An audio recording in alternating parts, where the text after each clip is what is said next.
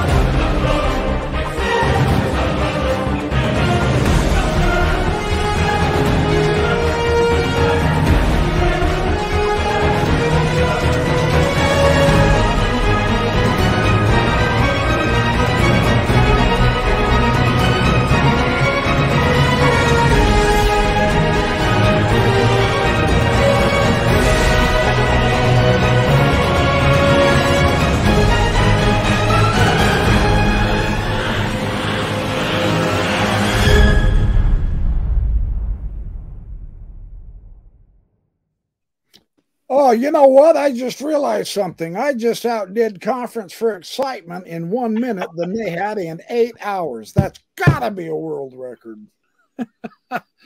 So I have two of my lovely dear friends here, Rebecca Biblioteca, the schoolyard professor, and I've got my good friend Landon Brophy, the junkyard professor. How you guys doing tonight? We are fabulous. Just recovering, like you said, from the conference weekend, and excited to be here with you and all your viewers tonight. We are going to have some fun.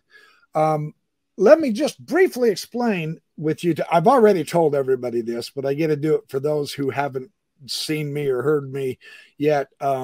Rebecca and Landon do the Mormonish podcast, and I watched several of their podcast, but this one that we're going to do tonight is, bless their hearts, they agreed to come on and do a repeat podcast for you, my audience, simply because I watched this podcast and I quite frankly, I was flabbergasted. I was overwhelmed, and the work, the research that Landon and Rebecca has done on this topic, which is an amazing topic, you guys, because this is the brand new church topics, gospel topics essay that they put. Now, correct me if I'm wrong, you guys.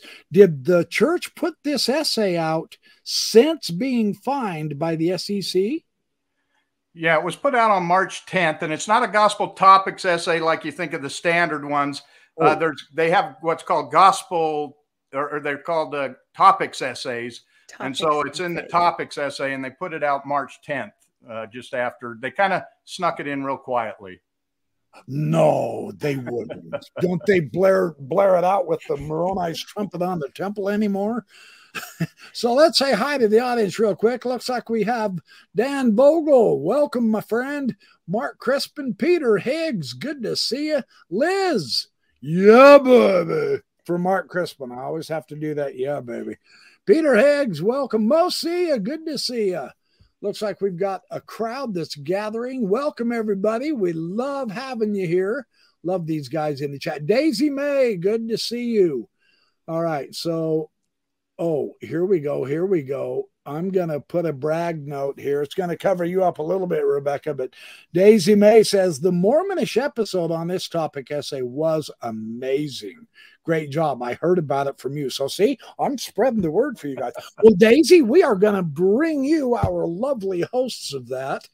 And we are going to, we're going to do a lot of repeat, but with me questioning, we're probably going to get some new information also. So, okay. So this essay, let's just be frank. Today in conference, And I know I made a big deal about this for about the week and a half or two after. So did you guys, actually. You did wonderful jobs covering I think all of us podcasters talked about this SEC fine. And I was indicating that I really think this general conference is going to be significant, because now the word, from my understanding, and correct me if I'm wrong, the first president, just three, the first presidency were the only ones that knew what was going on. Even Boyd K. Packer wasn't allowed in on it when he was alive. He wanted to be, and they said, it's on an need only know basis, and you don't need to know. Boyd K. Packer was told that, from what I've heard. So only the first presidency, and now that this has all come out, now the Quorum of the 12 knows. Now the Quorum of the 70s know. So I was speculating, now we get to see how deep this corruption goes, from breaking the law, hiding money, being filthy, stupid, dumb, unbelievably, insanely non-Jesus rich, and everyone voted to sustain. But did you notice what they did with the cameras? Yeah. Boom. Wow. Yeah. They didn't show the stand. Oh. Yeah. Although nobody opposed. And if you were to oppose, you are supposed to talk to your state president. So there we go. So we know how deep the corruption goes. For real now, we've got the evidence. I'm pretty sure everybody's got to be. Can you imagine being one of the Quorum of the 12 or one of the 70, wondering, they're doing that? Yeah, I couldn't imagine. Yeah, I couldn't imagine being the auditor who had to give up and give the report today. Or yesterday on the second session. That was the guy I was watching. Was that a set up or what? That was ludicrous. Well, we want to report, brethren, everything is well. Thank you. That's status quo. That to me was where all the suspense was for this conference, is what's going to happen with that report. Are they going to just do away with it like they did with the membership numbers when they were going down? Or are they going to say everything is fine, in which case they're basically saying the procedures that we've been doing that got us fined are all in accordance with our policies? I mean, what were they going to do? And I think RFM summed it up best in his conference, his after conference report, where, the silence was really telling by the fact that they said exactly the same thing they say all the time. In essence, we know from the report, and there were more than just the first presidency who knew about it. The presiding bishopric also knows about it. So those 6 people know about it.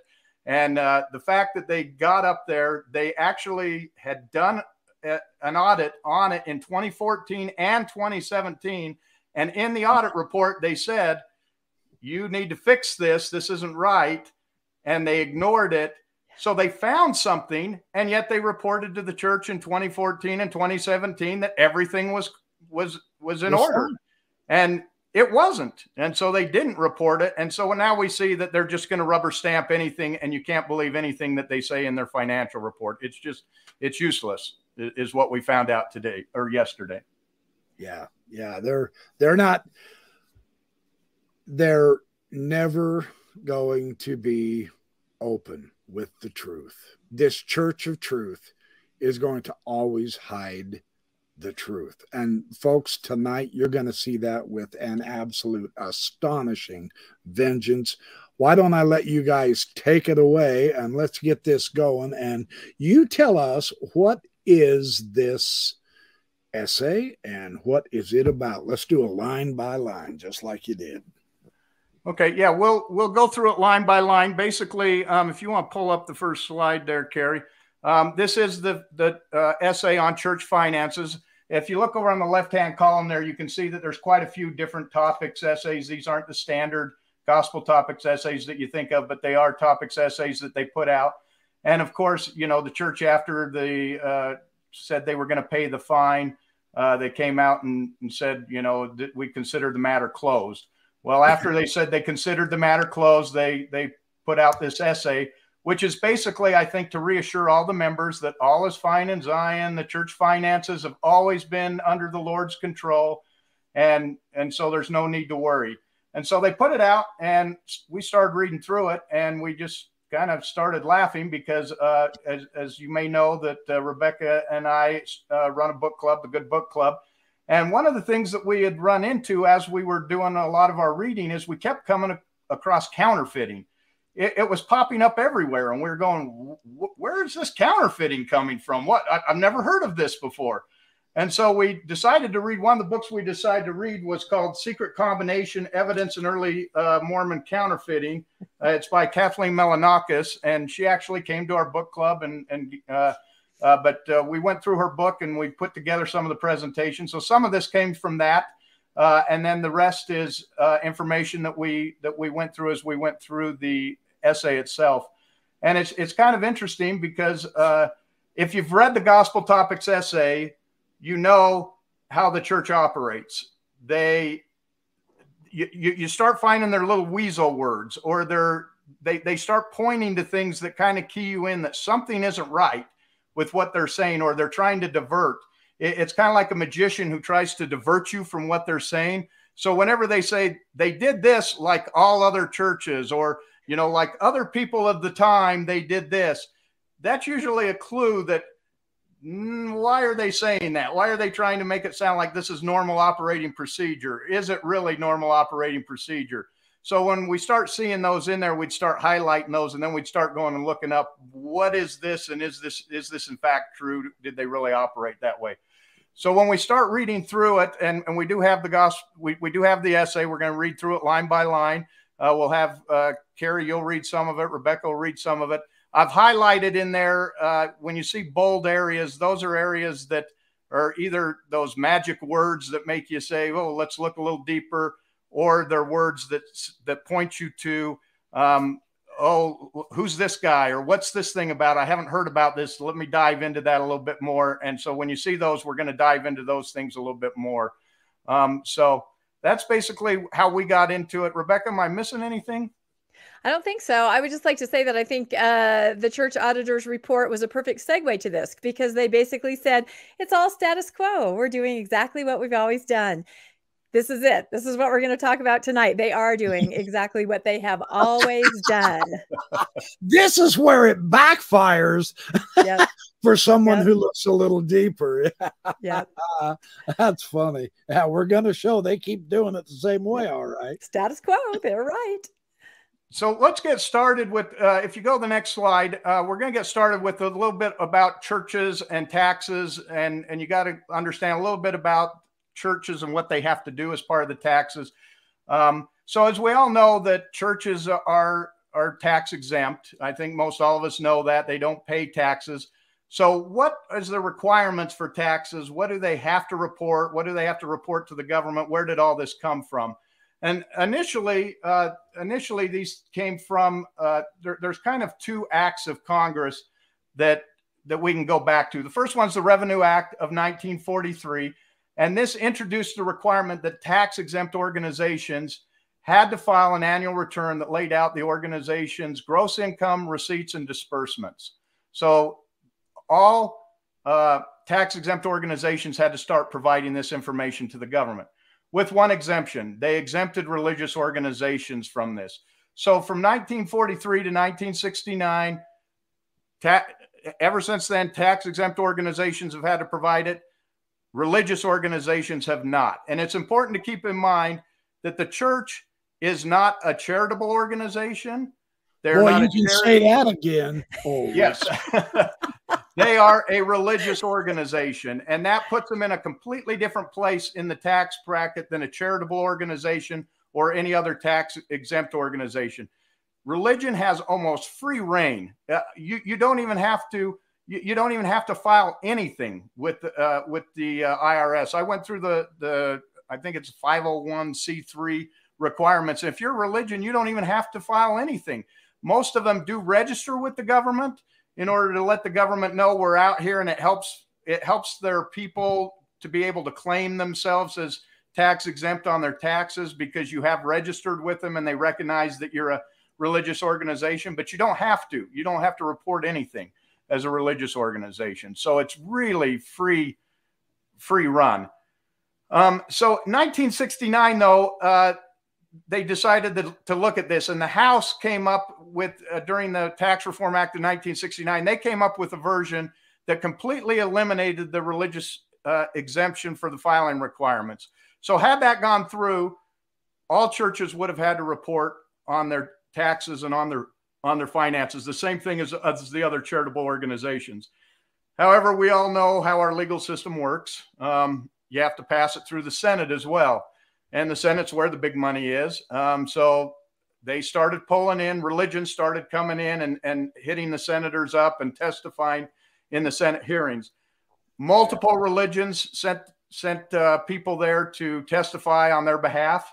BYU President Ernest Wilkinson was sent by the LDS Church, and he went and made the argument that, hey, look, this is extremely burdensome for us as churches to have to fill out all these tax forms, when in the end, you don't get anything out of it anyway. We're still tax exempt.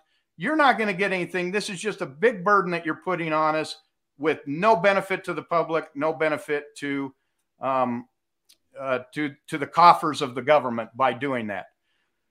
To me, that was really a kind of a ridiculous argument, because Boy Scout Troop 449 has to fill out this tax paperwork, and they can do it. How can a church or a religious university that has hundreds of, maybe thousands of employees can't fill out the paperwork on this?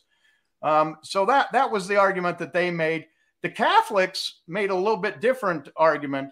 They said, look, we shouldn't be, because we don't go out and ask the public for donations, we shouldn't have to file anything with the public. We're only asking our members to donate.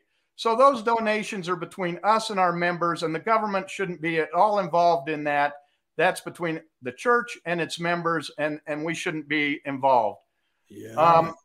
They also argued that, why are you doing this? There's no compelling reason to force us to do this. Nobody's really, there hasn't been a problem. We've been doing this since 1943. Nobody's taking advantage of the tax laws. Nobody's building up big treasuries or anything like that. There's no reason to do this. The Catholic Church was saying that. Yes. The richest entity on the planet. Nobody. Yes. We're not building up treasuries. We're making buildings. We're doing like the Mormons will do in 75 years. Oh. Well, I think we have to remember the Catholics are individual dioceses.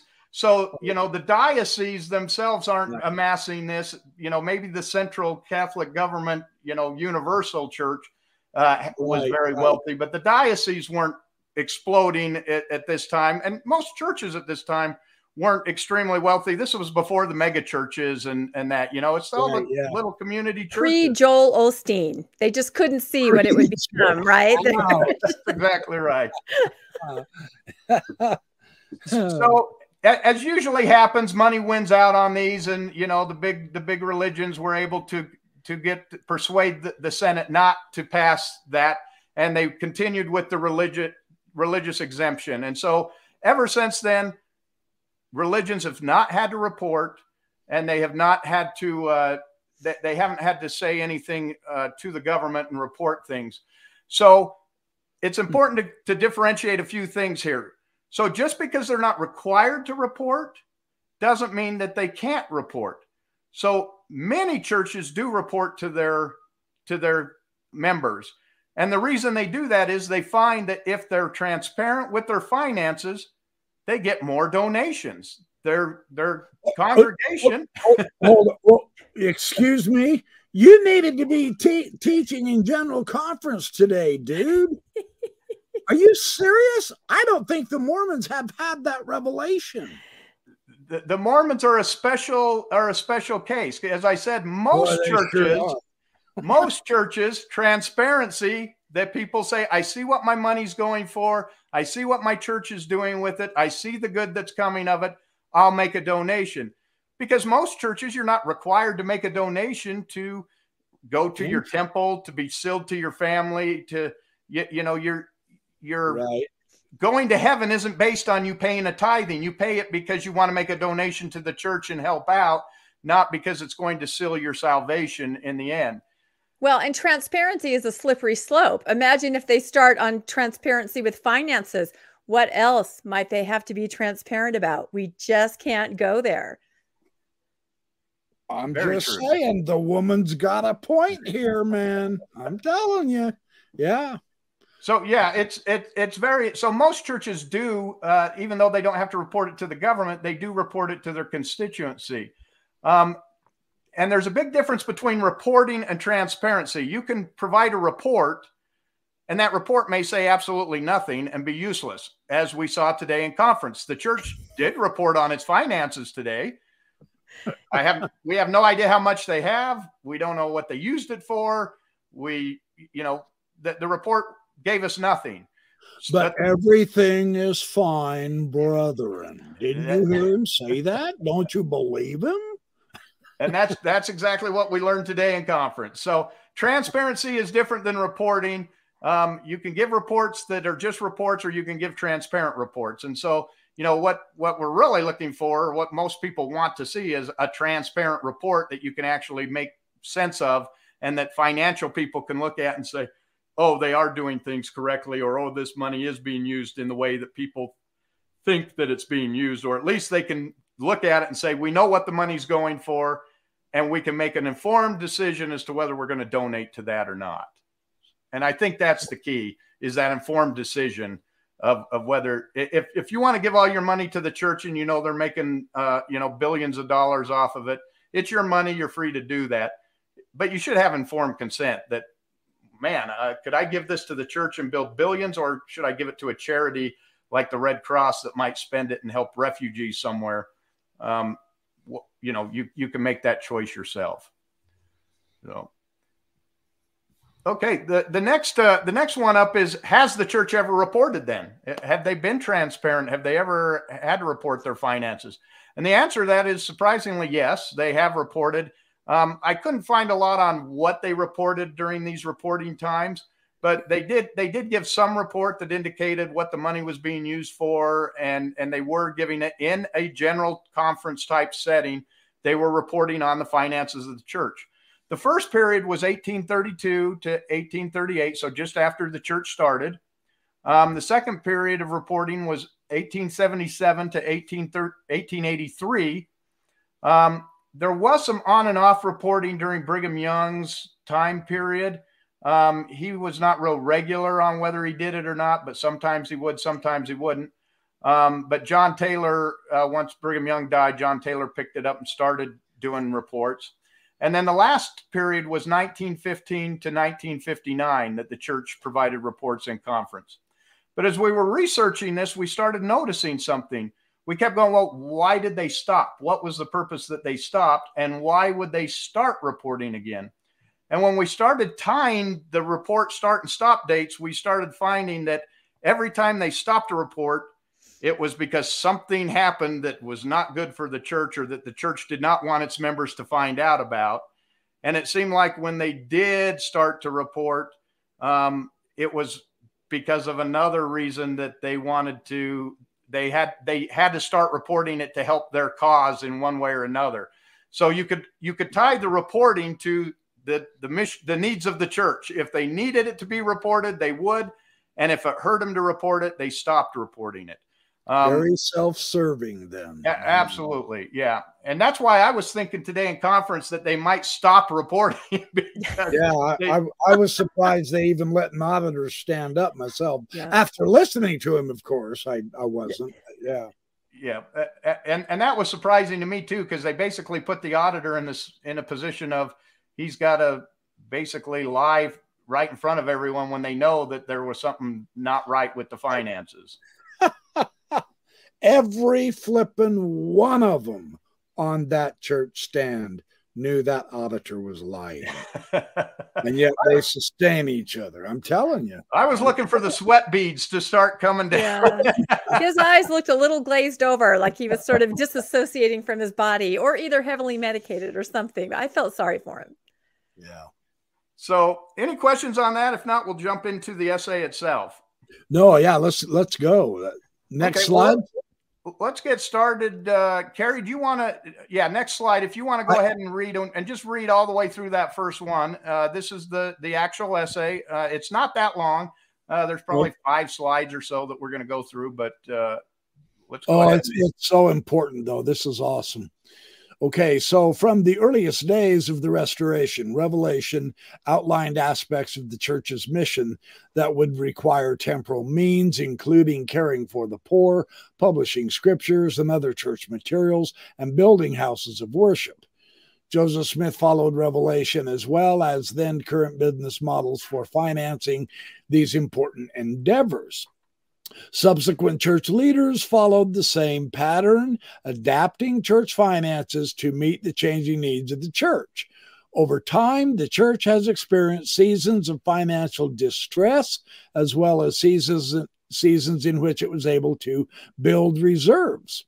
Revelations in 1831 established the law of consecration and stewardship, which instructed church members to devote their property to further the Lord's work and alleviate poverty. These revelations also established the office of bishop to receive and distribute consecrated properties. Joseph Smith and other leaders also followed revelations, advising them to manage the church's mercantile and publishing activities through an entity called the United Firm. Okay. One thing we notice in there repeated over and over again is revelation. The church finances are led by revelation. And so we're going to see that. And they start out with the very first revelation on church finance was given in 1831. Of course, the church was started in April 1830. So we're within the first year and a half that they established the law of consecration, which we all know is that we're supposed to have all property, that we're supposed to donate it all together, and it's supposed to be held in common, is basically the theory behind the law of consecration. And this was supposed to alleviate poverty. Now, think about the church in 1831 through, let's say, all the way, let's even go up to 1900. We know that the law of consecration ended long before that, but is there any point where the law of consecration ever alleviated poverty? Well, I mean, sure. You sound so convinced, Kerry. In Joseph Smith's house. Maybe in one home, yes. In the leaders' homes. Yeah, that's a good point. Yeah, but the church leader, the church members were absolutely poverty-stricken. Most all of the members early in. There were a few more well-to-do ones than others, but for the most part, the saints were very poor throughout the majority of the first 50 years of the church. They were very much in poverty. The law of consecration never worked to relieve poverty. And we're going to see why here in a little bit, because it never was set up really to alleviate the poor. And the way it was instituted didn't help the poor. It seemed more to take advantage of the poor than to help the poor. And the key thing here that we really keyed in on was this United Firm. This sounds very similar to what the church is doing today, because it said they set something up to manage the church's mercantile and publishing activities. So this is the non-ecclesiastical things that they set up this United Firm for. So we said, what is this United Firm? Let's look it up. So we went right to the church's website, right to, in fact, I think it's even one of these topics essays that describe what the United Firm is. So let's go to the next slide and see what the United Firm is.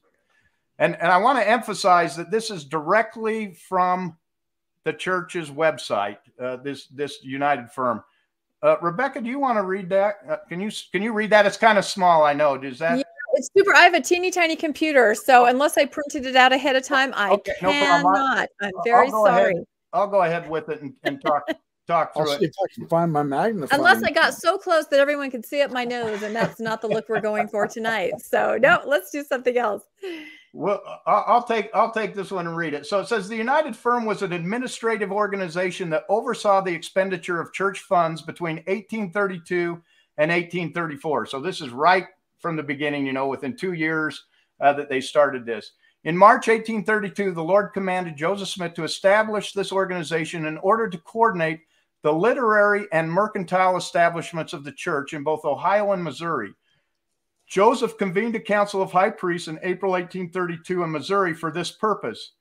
At the council, Joseph received another revelation. So he gets another revelation here, indicating that he, Sidney Rigdon, Newell K. Whitney, Edward Partridge, Sidney Gilbert, John Whitmer, Oliver Cowdery, William W. Phelps, and Martin Harris would be part of the organization. So all the leaders are part of the organization.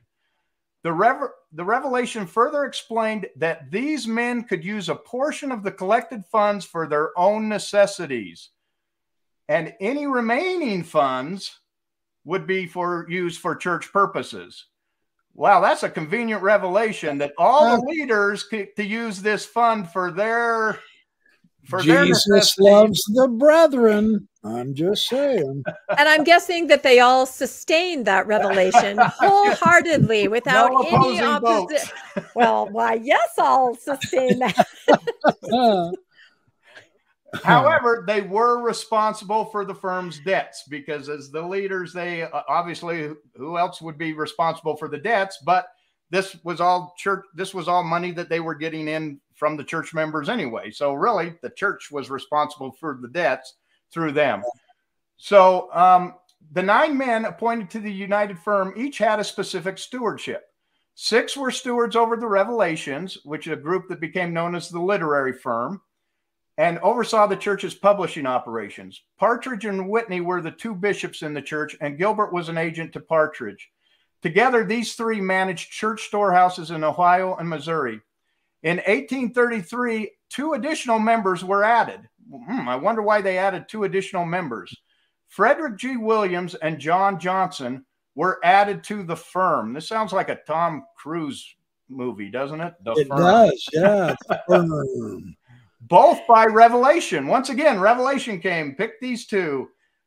Williams, a member of the church's governing presidency, had a large land holdings in Ohio, as did Johnson. Their holdings became resources of the United Firm. Don't start a conspiracy theory with me. So just like today, they're sort of called based on perhaps affluence, perhaps what they can contribute. Yeah, I don't think we see anything new in this revelation. So for 2 years, much of the church's business was done through the United Firm, including the purchase of property on which the House of the Lord in Kirtland would be constructed. When the saints were driven from Jackson County, Missouri in fall 1833, the church lost 2 vital components of the firm, Phelps' printing office and Gilbert's storehouse.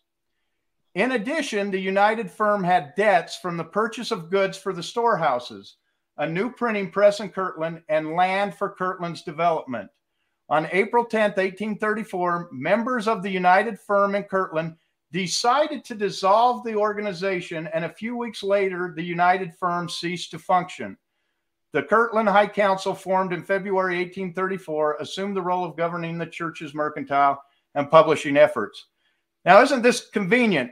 It was established by revelation, but how was it terminated? By revelation, of course. No. They took a vote. The people who paid the debts, the people who got in debt said, let's get rid of this. Wait, we're too deep in debt. Let's get rid of this. Exactly. Well, that's handy. Get it? Handy. Handy. Any yes. opposed? No. No opposed. Yep. It was. And if you do oppose, see your stake president. That's correct. Who happens to be one of the people who owns part of this in this case. So, they basically got themselves so into debt they couldn't get out, and so they voted to terminate it, and they turned it over to the High Council of the church and said, the church now is going to assume all the debts instead of us. We were responsible for these debts. Now we're going to turn it over to the church, and they'll assume the debts. But this all came by revelation. God told us this is how it should run, but after just 2 years, they'd run up so much debt they had to get rid of it, and they voted. And it doesn't say the Kirtland was revelation. They just seemed to hand that one off, you know. And they sure got in trouble in Kirtland, didn't they? Kirtland definitely a financial nightmare for them. So the last paragraph here is what was really interesting to me. I actually busted out laughing when I started reading this last paragraph. It says, in some editions of the Doctrine and Covenants, the United Firm was called the United Order. And that's not to be confused with the United Order in Utah. They used that name again. They kind of recycled it, kind of like the plastic that we're doing now with President Nelson. The United Firm was called the United Order, and code names were inserted in the place of members' names. In addition, language about the firm's purpose was changed so that it referred more generically to caring for the poor. This was done to protect the identity of the firm's members and to keep its purposes confidential. The names of the individuals were restored to the Doctrine and Covenants in the 1980s, but the word order is still used instead of firm in these other sections. So isn't that interesting? They kept the name and the purpose of the firm completely, so nobody knew who they were, and they were using names. I don't know, Rebecca, do you I have the list. I found the list. I did. It's like they're playing D&D. I mean, there's Alim, Ahashada, Hora, Malahakalil, and these are, Edward Partridge, John Whitmer, Oliver Cowdery. It's like they're just a bunch of boys playing a game. And then, of course, people are pretty familiar with Joseph, Baruch El, and Enoch, and how do you say it? Galazam. I mean, it's like they're just playing, but they're not playing because these are lives of people and the money of people. So it's just fascinating. I would love to see a copy of the D&C pre-1980. I do not remember. I mean, I know I owned one as a kid, but I don't remember that these names are in there. Yeah, I had one, and I remember reading those names. And then when I got the new LDS edition, I stupidly got rid of it. But I had anyone one has one. Yeah, I remember reading those code names. Yeah. Yep. But doesn't that sound exactly like what they did here? They were hiding. They hid the name of the firm. They hid the name. They didn't want anyone to know who was in charge. And we saw that in this fraud here. They were naming shell managers over the companies that didn't really exist, or the people didn't know they were over these shell companies, having them sign things that they didn't know anything about. And the reason they did it is they didn't want to be responsible for the debts, and they didn't want people to come after them. So by keeping the names, nobody could come get them for the debts of the church. Well, you got to admit, though, I mean, come on, think this through here. The brethren of today studied the history of this, and they realized, look, that was given by revelation. We can keep doing it this way. No doubt they followed this procedure all the way through. So, yeah, the United Firm was just one. I had not heard of the United Firm until I read until I read an essay by the church. And all of a sudden I said, what is this? And boy, that just opened my eyes as I started studying the United Firm and what its purpose was and how they used it right from the start. That's remarkable. That's interesting. So this starts right from the very beginning, man. Yep. 1832. They were playing these games right from the start. Wow. So, okay, let's go to the next one. And righty, Rebecca, can you read that one? If not, I'll be happy to. Your microphone went out, Rebecca. Can you? You're muted. Did I? Oh, yes, I'm. Hold it. Everybody's muted. Sorry, what is this? Mormonism live? Yeah. That was my. You know who I'm talking about. I'm trying to hide Rebecca. No. Don't. Nobody puts me in a corner. Here we go. Okay, I'm going to read the second paragraph. All right. Like other churches in early America, Latter-day Saint leaders made use of financial tools such as promissory notes, bills of exchange, loans, stocks, and bonds. In 1836, in Kirkland, Ohio, church leaders established the Kirkland Safety Society. I'm sure everyone has heard of that, a banking institution funded by the purchase of stock. The purpose of this institution was to extend Latter-day Saints access to capital and to fund church objectives. Unfortunately, a financial crisis in the United States and Britain in 1837 depleted bank reserves, disrupted land sales, and led to the collapse of numerous banks, including the Kirkland Safety Society. So happening everywhere, of course, not just us, nothing we did. It's beyond our control. Two revelations in 1838 marked a change in the church's approach to funding its operations.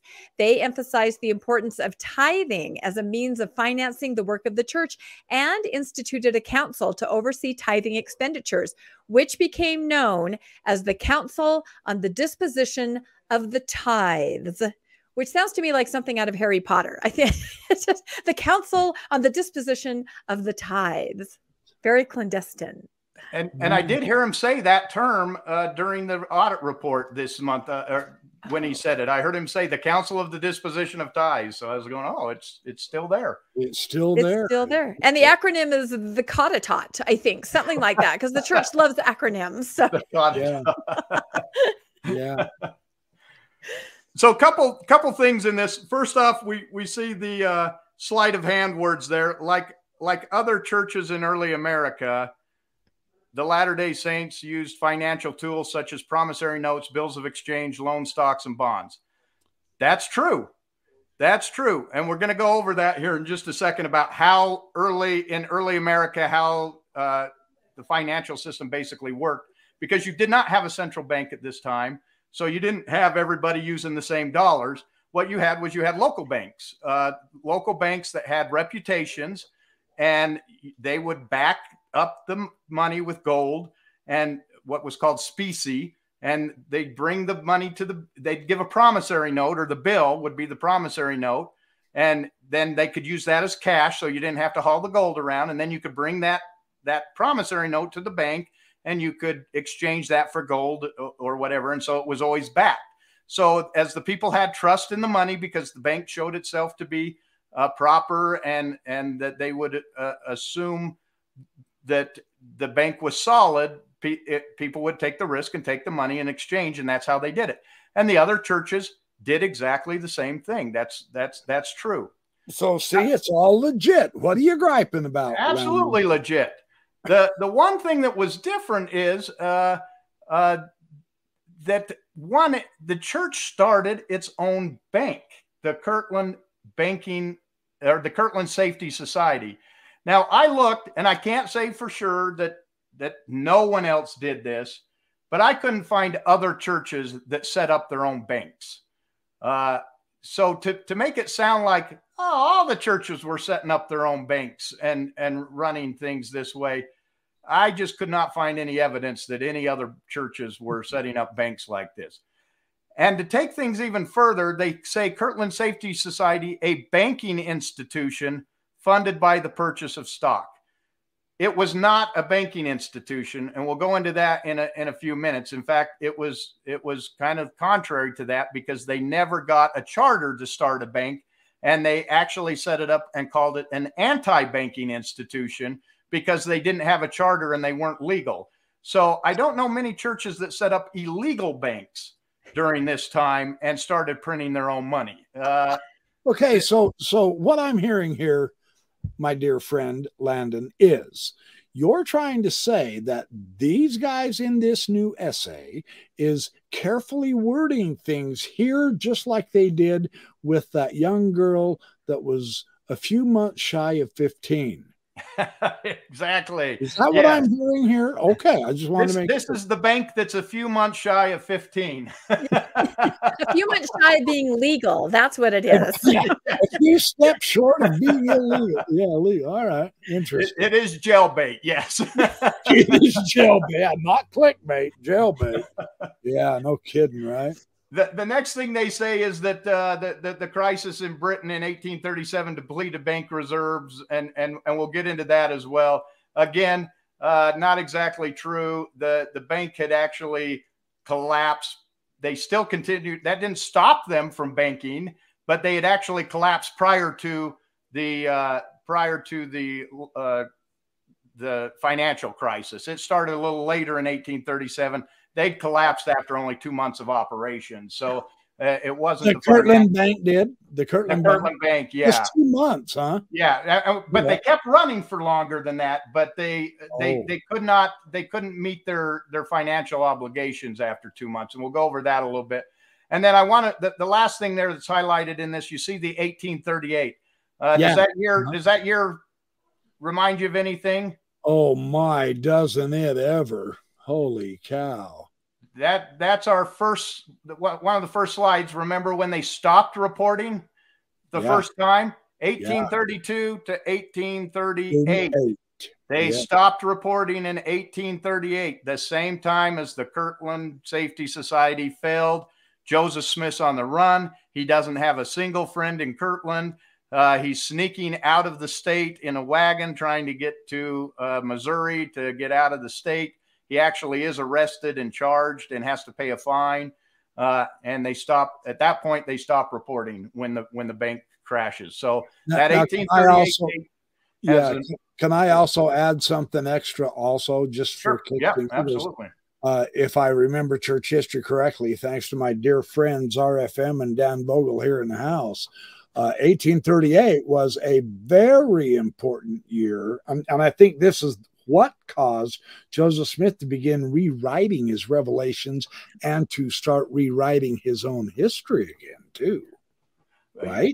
That's probably true because he had lost all credibility. Yes. In fact, if we go to the next slide, sure. Let's go to the next slide, and we're going to talk. So we're going to backtrack just a little bit. In the United States, as we said, there were no central banks. There was a young, weak central government. There was a high immigration rate, so many of the people coming in didn't know how the economic system even worked when they got here. There were no central banks, as we said, so colonies issued their own currency from their own banks. So colonies might have their own banks, but you could also have a private bank, especially in a lot of the frontier towns and stuff where there wasn't a government established yet. These people would go and set up a private bank and use the promissory notes. And so you're showing this money, these examples of the money here are different colonies. This is actually Jackson County. So this would have been a bank that wasn't a church-owned bank. And I can't read what the other one is, Continental Bank or something. I can't read it. But these were some of the currencies that were being used at the time. And this is what these promissory notes look like. And you'll see when we get to the Kirtland Safety Society, they printed their own money that looked very similar. So you'd go out as a bank and you'd buy these plates, and they were fairly expensive to get the plates to produce these bills, or this, if you want to call it money, a bond, whatever you want to call these this currency. And so that's exactly what the church intended to do when they set up the bank. So if we go on, I want to talk a little bit now. We're going to go a little into some church history here because of this local currency. It wasn't easy to counterfeit, but it was very doable to counterfeit. You might have to have a press. You had to have a press, and you had to have plates, and you had to be able to. So people would print these, and then they would take them out, and they would. They'd make counterfeit dollars. So counterfeiting was very popular in the early Americas. And that's one of the reasons that we start running into it a lot in church history, is because it was popular during the time. And it was especially popular in the upstate New York area because it was right near Canada. So you could make the counterfeit. And if you were going to get caught, you jump across the border real quick and come back. And so it was very popular in the upstate areas. And it didn't just start with Joseph Smith. That Smith family, you've probably heard of the Wood Scrape group. You've heard that term before. And New Israelites. New Israelites. Yeah, that was a group that Oliver Cowdery's father was involved in. And there's evidence that Joseph Smith Sr. was also involved in it. It's not, we don't know 100%, but he seems to be involved in some way. And this was started by a man named Nathaniel Wood in Vermont. And they declared themselves modern Israelites, and they practiced this dietary code. They displayed spiritual gifts and made prophecies. They built a temple. They had plans to build a temple even. Yeah. They practiced polygamy. Does this sound at all familiar? Really? I was just counting it off. Yeah, these guys are great. These are so fascinating to read about them. So they started right early 1800s, 1800, 1802. This before, you know, Joseph Smith is not even born yet when this happens. But this group was known to harbor counterfeiters. One of them specifically, his name was Justin Winchell.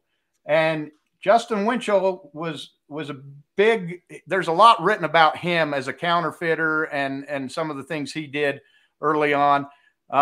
He shows up in Palmyra at the same time the church is getting set up again. And we start seeing some of these counterfeiters showing up at the same place that the church is going to. We start seeing these counterfeiters. And this is documented in Kathleen Melanakis's book. And I'll say, I'll be the first to admit that when you read her book, you kind of go, okay, there's some, this is evidence, but it's not hard evidence, you know. But there's a lot of circumstantial evidence when you start putting it together. It just starts showing up everywhere. And again, we started seeing it in books that were just church books. We were reading books from the church or that were related to the church, and counterfeiting just kept coming up. And we're going, what's going on here? Joseph Smith Sr. himself was actually involved in 2 cases involving counterfeiting. Joseph Smith Sr. Really? Hey, I wonder. I'll bet Dan Vogel has this in his early Mormon documents. And I was wondering if he did, and I can't see the chat, so I don't know if someone's chatting or asking questions. Dan's here. Do you have anything like that, Dan? Do you remember? I'll ask him real quick and see if he responds. Yeah, she notes 2 different things: Vermont State Treasurer versus Benaiah Woodward, and State of Vermont versus Benaiah Woodward. This Benaiah Woodward is both the cases. And she says in her book that Joseph Smith Sr. Was at times, we knew he was a treasure hunter. He was looking for Captain Kidd's treasure. That he also became implemented with one Jack Downing, which seems to be not a real name. So we're not exactly sure who that is. Oh, gee, the church never changed that, did they? SE's the 13 extra, whatever the heck they were, they made shell companies. The company. Yeah, but it says in her book, she documents that he turned state's evidence and escaped the penalty by basically he testified against the guy. Yeah, Dan says yes, they're all in his first volume. Yeah, yep. So he has personally told me that this first volume is absolutely impossible to get, but never fear. All 5 volumes are available for free online. So just so you know, we have access to Dan Vogel's fantastic research, all 5 volumes. So these are great things. And, you know, sometimes it's hard to verify all of this information because it's so scattered and so old on the records. But right. So he was never charged, but he turned state's evidence. So he was, in order to, and that's what Dan says. There's no evidence directly for his Joseph Smith Sr. for counterfeiting. That he was actually counterfeiting, but he seems to have been involved in the case somehow, like he knew the counterfeiters and counterfeiting didn't just involve making the money. There was also distribution. So what they do is they'd make the money, and then they had like mules who would take the money and they'd take it out and distribute it and try to use it, or they buy something with it and then they'd exchange it for real currency or someone else's promissory notes and then bring it back. And that's how they launder this. Oh, yeah. So you could also be a mule as well as not necessarily the person doing the counterfeiting, but off doing it. So, according to Kathleen, he was involved in these cases, but he was never, implicated in them specifically. But if we go to the next slide, then this is where the church finances in Kirtland become kind of interesting because they formed the bank, the Kirtland Safety Society. And this came about in 1832 when Smith went to Kirtland.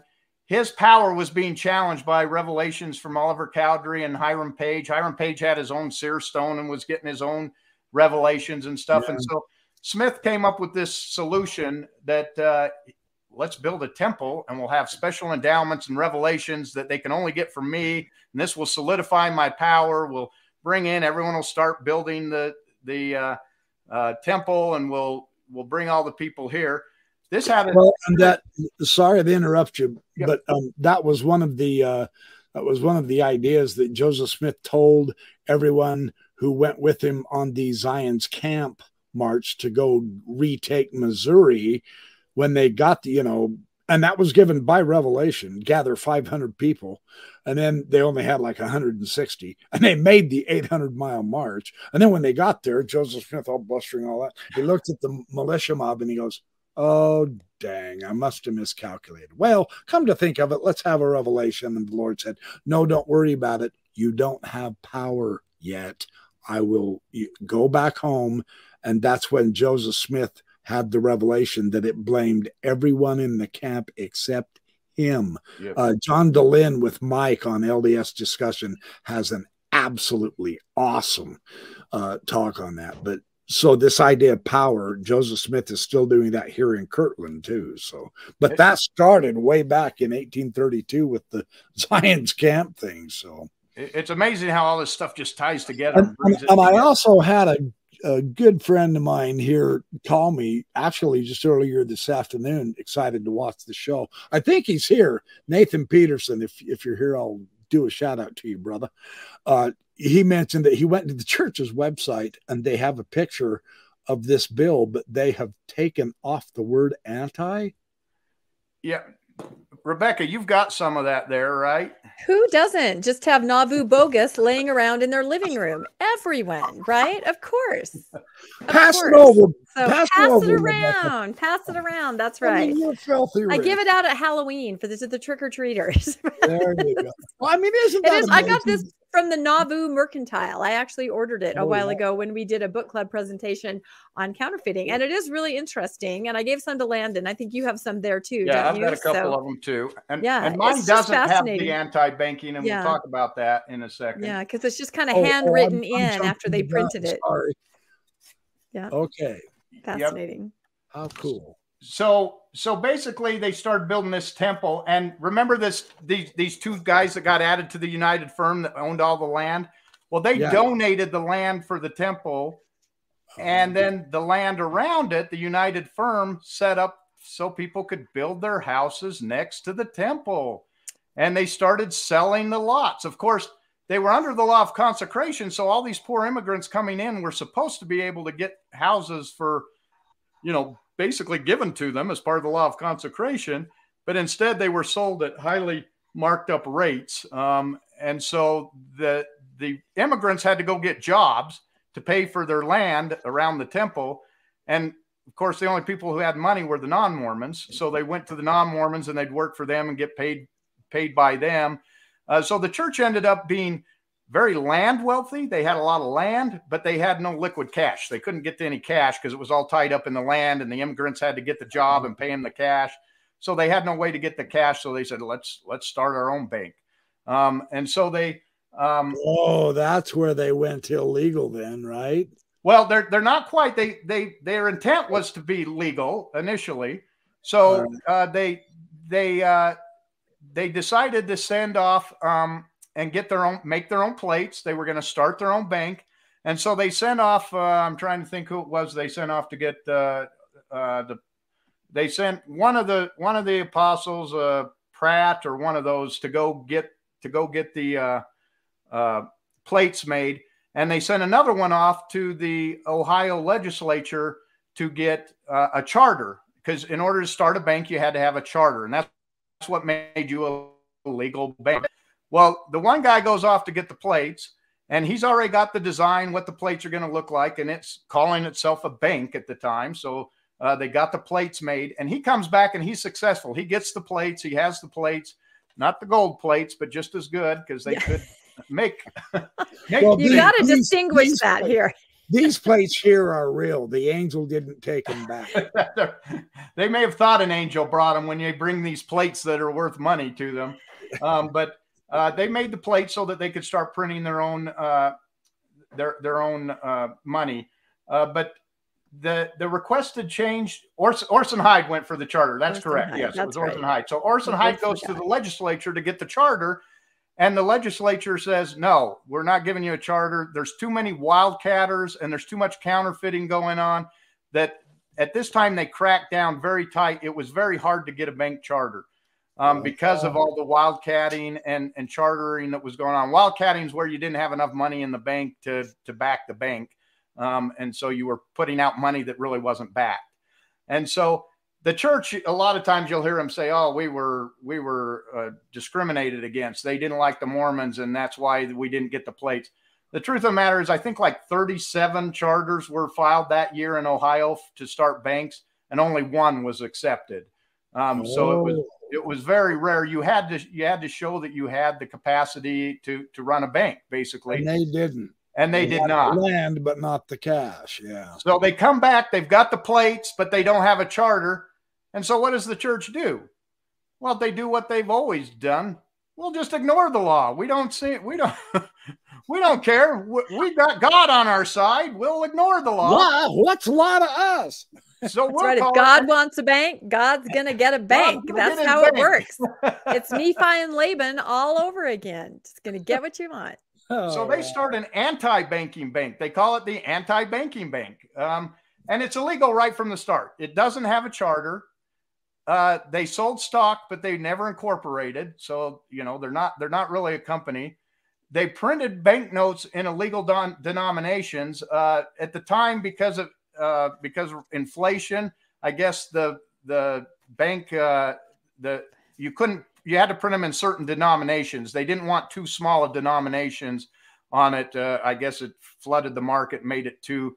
So they said you had to, I can't remember if it was tens or hundreds, but you had to be at a certain level. And so the threes and the twos were not authorized at the time. So they're printing them in illegal denominations. They were only they were capitalized at $4 million for this bank, but they had a reserve of only $20,000. So they only had the gold backing of $20,000, yet they sold $4 million worth of capitalization out there. Oh. To put this in perspective, most banks at that time were capitalized at around $100,000, and they were capitalized at $4 million. Oh. There's stories, and again, these are stories, and I don't know what, but that Joseph Smith would bring out like boxes. They'd put them in the safe so that the customers could see them, and they'd put gold coin across the top, but it was all sand underneath it. So it looked like they had cases of gold in the safes. And there's actually, we'll get to something where they're accusing each other of doing that kind of stuff. So whether it actually happened or not, everyone's got their opinion of whether that happened or not. But the bottom line is they were accusing each other of doing that, which becomes problematic. That's a form of counterfeiting. Oh, yeah, absolutely. Yeah, you're trying to make everyone believe it's worth more than it did. So the bank only lasted 1 month before it announced that they would no longer give specie for the banknotes. So if you brought in a banknote, you're not getting gold or silver for it now. And so what that does is it just makes your banknote worth practically nothing. And so people come running to the bank, and there's a run on the bank basically. And the church likes to say that their enemies conspired to bring down the bank. And if you want to call, somebody that you gave a note worth something to, who's coming and trying to cash it in before it is worth nothing, your enemy, I guess you can call them that. But so there's a twisting of the story to make it more self-promoting. Yes, absolutely. It was the enemies that traded. Yeah. Not bad banking principles. Always the anti-Mormon fault. Yeah. Yep. So as you can see on this $3 bill, you can maybe see the little anti right in front of the banking. Oh, I thought you was going to say you can see Joseph Smith's portrait. Yeah, no, he didn't quite do that. I think his signature's on there. You can see his signature on there. Close enough. These are signed. Yeah, which they tried to say he was just a clerk in the bank. He had nothing to do with the finances of it, yet he's the one signing the money. You can't be a clerk when you're wearing a general's costume. No. There's no way. You just can't. That's crazy beans, man. But in order to get by, they started stamping on there the anti on it. And as you said, the one listener pointed out, the one in the finance article does not have the anti stamped on it. Because it's one that they hadn't stamped the anti on the picture they have, but they stamped it on there to make it, oh, we're not a bank. They had to make it clear, we're not a bank, we're an anti-bank. We're not like anyone even knew what that was. That doesn't change a thing, you know. It's basically not the reserves on tithing, but it wasn't the tithing, but the reserves on tithing. We're not a bank, we're an anti-bank. We're going to operate like one, but you don't know what the difference is. You can always follow the brethren to the bank. So the bank, even though the bank would no longer collect the money, they continued to issue the money. They kept issuing it. And what you do is you just go further out with the money to where people live further out that didn't know the bank was collapsing yet. And they'd say, oh, I'll take this bill. And you'd sell them. They'd sell you horses. You'd go sell the horses and get some from a bank and get notes that were real. And then you had real money, and their money was basically useless that they took the promissory note on. And there's again, this is where there's claims that the brethren actually sent out people, you know, apostles and other people to go do the money and get as much as they could out of it before it became completely useless to them. And to try to, why they have enemies that are persecuting them? This is exactly why they have enemies that are persecuting. No wonder I never learned this in Sunday school. Yeah. Hey, I never heard this until, and this shows you how lousy I am with church history, until I saw you guys' podcast. Because I was emphasizing, you know, my intellect into the Book of Abraham stuff and the papyri. So I wasn't real good with church history. So this is one of the reasons why I said, man, I want these guys to share this information, because you can see how the church literally takes the history and twists it to turn it into a faith promoting. Oh, we were persecuted. Why? I was told to teach on my mission. They were persecuted because Revelation was teaching Joseph Smith the truth. God and Jesus had bodies. Salvation was through the Mormon church, etc. That has nothing to do with what was happening. Nothing. They were defrauding a tri-state area, so people are bound to be a little cranky about that. Yeah, they're doing this, and they're taking over. They're voting as a big block, and they're taking over government and then Joseph Smith made it impossible to extradite him out of Nauvoo with the habeas corpus. He always threw out habeas corpus to everybody. Yeah, it's no wonder people did not like him. Holy cow. Yeah, and it gets worse even. So if we go to the next slide. Well, here's what Dan Vogel says real quick, and then we'll go. They made contracts with agents to sell bills that didn't have anti on or on the contract to sell them. Oh, so they were selling them without the anti. Yeah. And then that way it's banknotes, and that's how they were getting away with it. Okay. Yeah, that's interesting. Good to have men like Dan on. Oh, I love it when Dan. It makes you nervous and then glad at the same time, right? Well, yeah. Dan's a good. He's nothing. He's the real gold. Oh, absolutely. Yeah, he's the gold standard. I've got to have him on some shows in the future. I don't want him to be arrogant. Okay, next slide. Thank you, Dan. That's good information. So Smith and Rigdon have to get out of town when the bank collapses. It did run for a couple more months. I think it ran like 11 months total. And then 1837, there was that financial crash. Everything came down on top of, not only was their stuff fraudulent, but a bunch of other banks crashed. But people went after them. Nothing like losing all your money to make you lose your faith. And so it said he didn't have two friends in Kirtland by the time the Kirtland Safety Society failure was over. So he had to get out of town, but they did arrest them and charge them, and they were convicted and fined $1,000 each for their part in the bank finance thing. Hey, whoa. We actually do know that conviction held, and they were fined. They were fined. Yeah, that's what I found, is they were convicted and had to pay $1,000. Yeah, I was told fine. Joseph Smith was taken to charged several dozen times, and nothing ever. He was never found guilty on any of the charges. He was 100% innocent.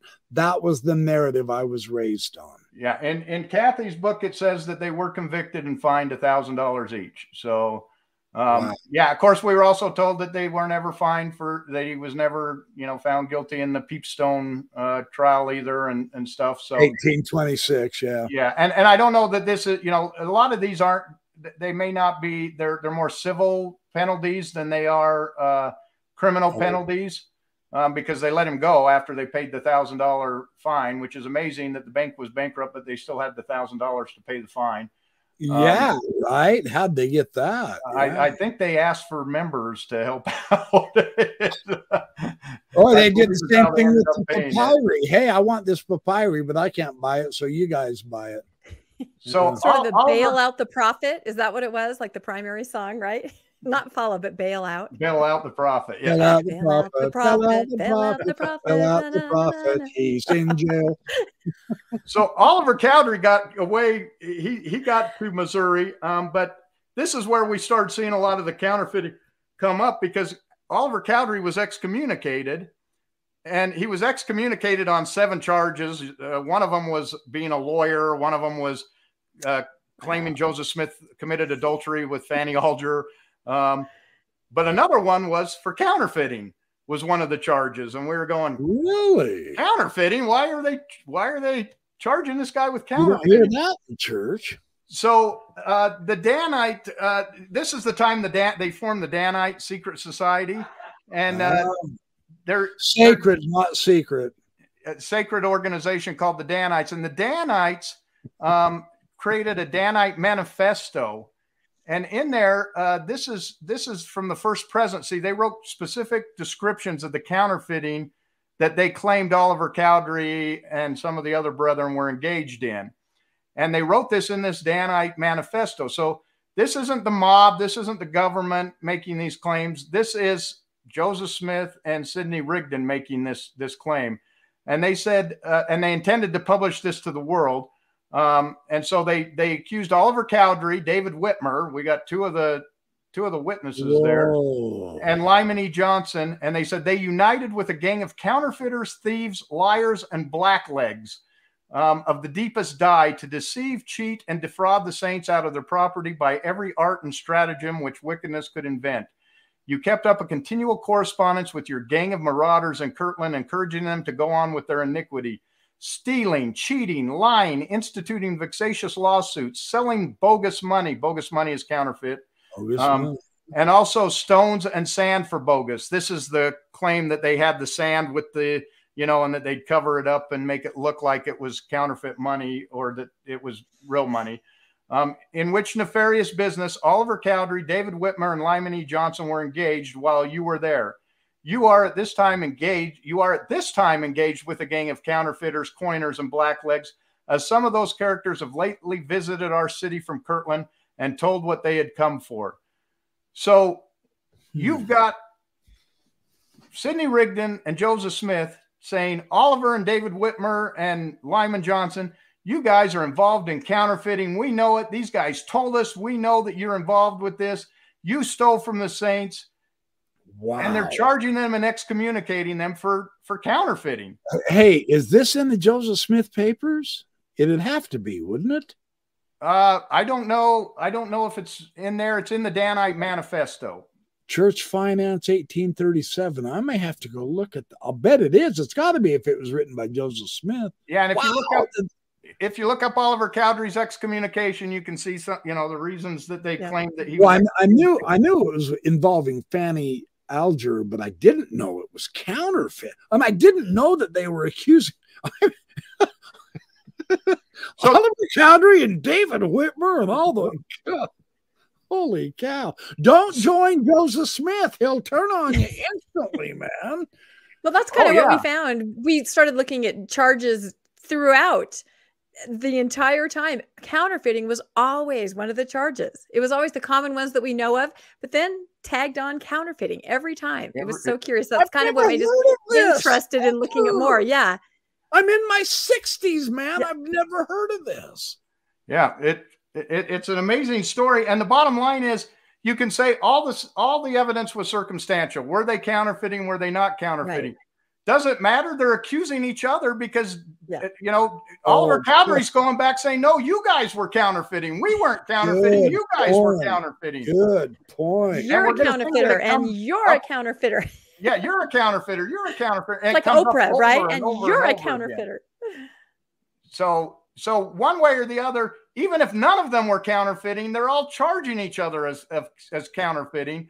And so you're going, these are supposed to be the guys I'm supposed to believe on the three witnesses. And yet Joseph Smith himself is saying they're liars, counters, thieves, and bootleggers, you know, but I'm supposed to believe them on their testimony of the three witnesses. Yeah. On their experience. So, and I'm going to skip some of these others. Wasn't just real quick, and wasn't David Whitmer, wasn't he one of them that said Joseph was a fallen prophet? I think he was, wasn't he? Dan Vogel, do you remember which one of those they were? I know it was William McClellan was one of them for sure, but there were a group of them who were saying, well, Joseph Smith is a fallen prophet.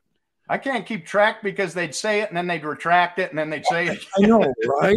He's accusing them. Yeah. If he accuses them, then they're going to write back at you. You're a fallen prophet. So it was sort of a back and forth. Yeah. Yeah. Good point. So we're going to visit the counterfeiting is not over yet. We're going to revisit it when we get to the Nauvoo period because it comes up again. Oliver gets excommunicated. David Whitmer leaves. They get kicked out of Missouri and they go back to Nauvoo, and it all shows up again. It doesn't go away. It follows them. So it's the plague, man. It is. It's the plague of early Mormonism that none of us really know anything about. So let's go to the next essay then, the next part of the essay. You bet. You want me to read it? Yeah, if you could read that. Sure. Beginning in 1841, Joseph Smith transacted business on behalf of the church as trustee in trust, or the person legally responsible for the church's assets. This was a common organizing model for many churches and other institutions at the time, in bold, for those who are going to hear this as a podcast. After Joseph Smith's death, church members sustained the Quorum of the 12 Apostles to dictate about the finances of the church until the first presidency could be reorganized. During the remainder of the 19th century, the trustee in trust acted in concert with church councils to acquire property and transact other business on behalf of the church, invest in building Latter-day Saint communities, and fund the gathering of saints to the North American West.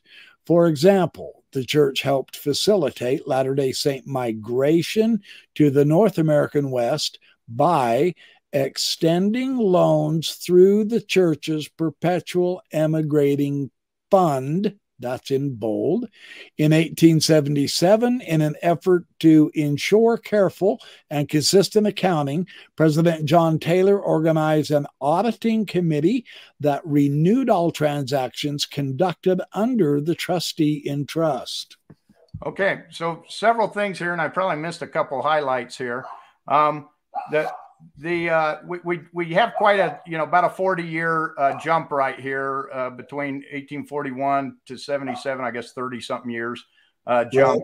But again, we find one of these sleight of hand words. This was a common organizing model for many churches and other institutions at the time. Okay, I can believe that the trust and trustee was maybe used by some small churches. I believe that trust and trustee would be used by a business to set up a business. But for one man to own all of the property of a church, of a town, to be its mayor, to be its church ecclesiastical leader, to own the property, the printing press, I can't name any other place where one trust and trustee owns every single part of a community in any other church that I can think of. So the model of a trust of trustees, a trustee in trust, yes, I'm sure that was used. It was never used to this level that Joseph Smith used it as in Nauvoo. He controlled everything. He owned everything. We know he was giving properties to the wives, all of his different wives he would just give property to, because he was holding all of that as trust, and he was giving it to everybody like it was his, not the church's. And well, he was secretly made a king in Nauvoo. He was the king. And the crazy thing is, however, though, according to this Joseph Smith papers on the organizations, the records, not only Joseph Smith, but it was like Brigham Young and John Taylor. And John Taylor actually, after they had gotten into Salt Lake and after Brigham Young was dead, John Taylor pursued that, hey, I'm a king thing somewhat, but he had to go into hiding. So, yeah, we're talking total dictator here. I'm not trying to be disrespectful or make this into a mudslinging contest. That's dictatorial power. That's that's Putin. Yeah, absolutely. And that's why I highlighted some of these. After Joseph Smith's death, look who they give it to.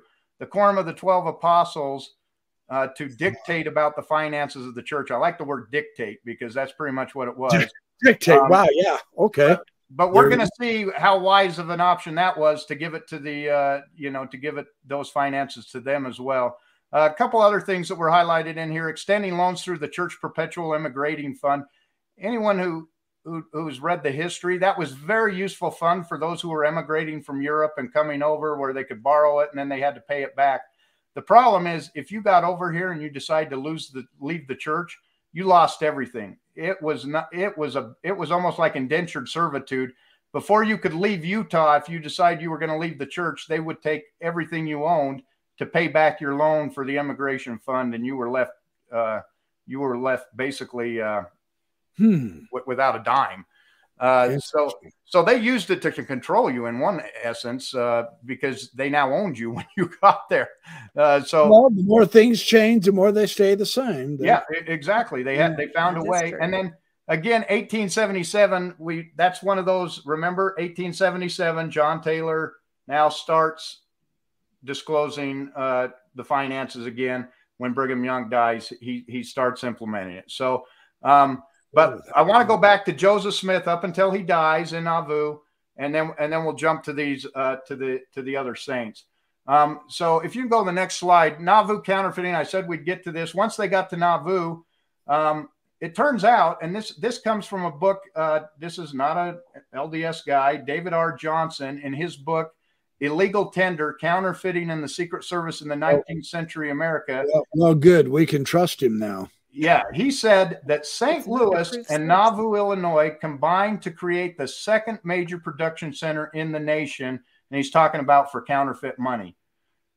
So Nauvoo, Illinois was the second production center in the nation for counterfeiting, according to the Secret Service during this time. Again, counterfeiting shows up. Professor Stephen Mim included in Profile of Nauvoo in his study. He says counterfeiters associated with the Mormon settlement at Nauvoo, Illinois, for example, attracted condemnation from their neighbors in the 1840s. The Mormons, who had established an autonomous state within a state at Nauvoo, probably tolerated counterfeiters in their midst, and may well have had a hand in manufacturing bogus coin themselves. The attraction of high autonomous Nauvoo was understandable. Moreover, the Mormons have been accused of counterfeiting in the past, as well as other experiments that bordered on counterfeiting, including the Kirtland Bank debacle. And then the last one is from the Warsaw Signal, and it says counterfeits. There is a species of counterfeit extensively circulated in this community called Nauvoo bogus. They are half dollars dated 1828. They are a pretty good imitation of the genuine coin, so good that some of our businessmen have been imposed upon by them. It is said they are manufactured in the City of the Saints. So they had their own counterfeit name, the Nauvoo bogus, that was being put out. Nauvoo bogus. That would have been a good newspaper name. That's for sure. That was rude. True, but rude. but you look at this. This is Nauvoo.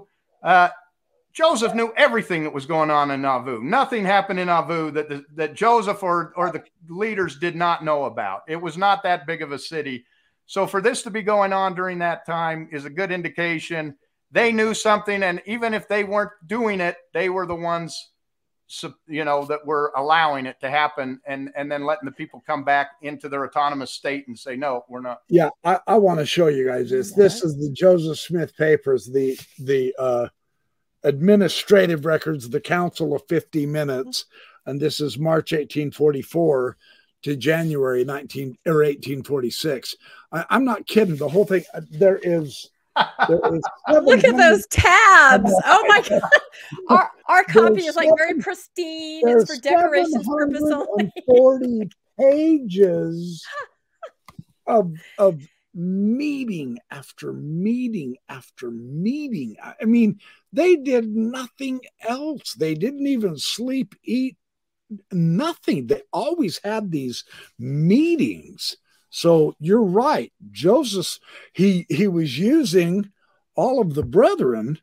They were his eyes and ears all around. He knew everything. He had a whole army of people that was constantly reporting to him in these councils. So, oh yeah, just to let you know, that is in Joseph Smith papers. Landon is not just making this up. He's not trying to besmirch Joseph Smith by saying this guy knew everything and he wanted total control. We've got the evidence that is. I mean, I personally can't imagine it, but I'm serious. From 6 a.m. to midnight, these guys were constant. And what they were doing is going from place to place so that they never got caught. Mm-hmm. I mean, this wasn't just sitting down in one place for 14 hours a day. They were constantly on, 2 or 3 at a time would go over there, and then 2 or 3 would leave out, go around. And Dan Vogel's new book is in print right now, and it's going to be on this period. It'll be out hopefully before the middle of May. So we're going to have yet another new analysis coming out. I want to plug his book, so that'll be fun when he gets his book done. Anyway, sorry to interrupt you. No problem. No, that's amazing. So if we go to the next slide, we come back to Joseph Smith. We all know what happened with the Nauvoo Expositor, that they published their first edition and Joseph Smith ordered it destroyed. Well, he had to, we know it's because he exposed his polygamy. It was William Law, remember, the first counselor in the first presidency, who leaves and exposes the polygamy. Yeah, now we're talking the equivalent of Dallin Oaks. Yes. Let's give this context. That's really for real. and so he has to explain this burning of the press to the governor when all of this, violence starts happening. And here's what he writes. He says, Smith says dissenters were unprincipled, lawless, debauchees, counterfeiters, bogus makers, gamblers, and peace disturbers. He's trying to make it sound like William Law is using his press to print counterfeit money. Again, the counterfeiting comes up.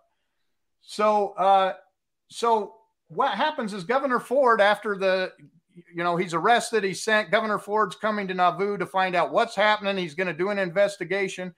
And what happens? John Taylor hides the stereotype plates, and what he claims are the most valuable things were removed from the printing office in Nauvoo, and he disguised himself so as not to be known and crossed the river to escape to Canada when word came that Governor Ford was coming to Nauvoo to investigate.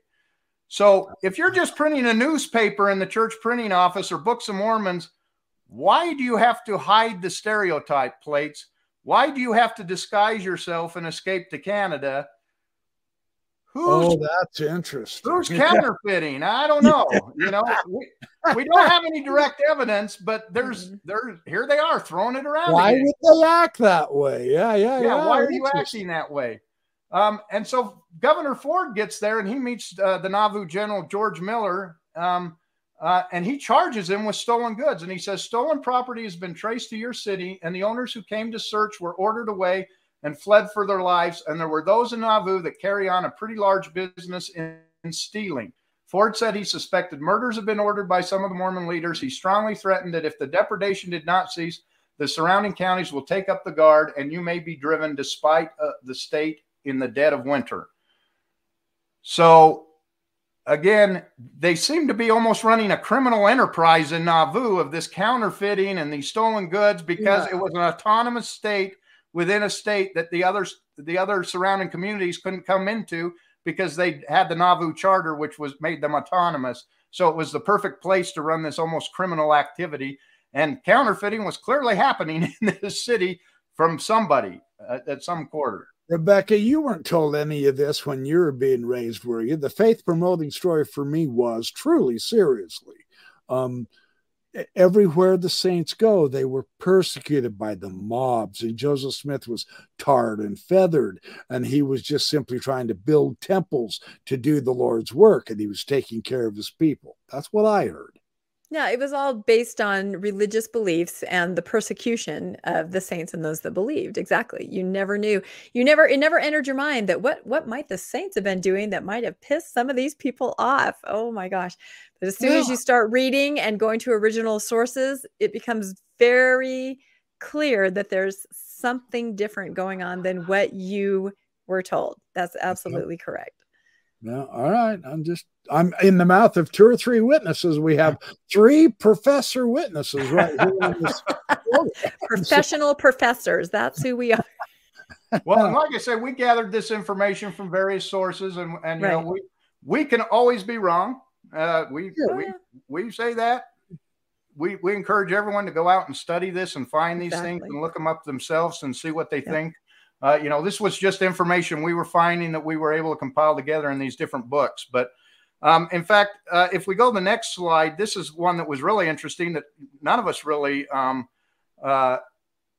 think about. But we've all seen this picture of the saints leaving Nauvoo in the middle of the winter and crossing over the river. Very faith promoting. It was the miracle that the Lord froze the river so that they could cross over. They crossed, and then they all froze to death on the other side. The children froze and everything because they had to leave before the mobs destroyed them. Well, the reality is they didn't leave because of the mobs. They left because federal troops were coming.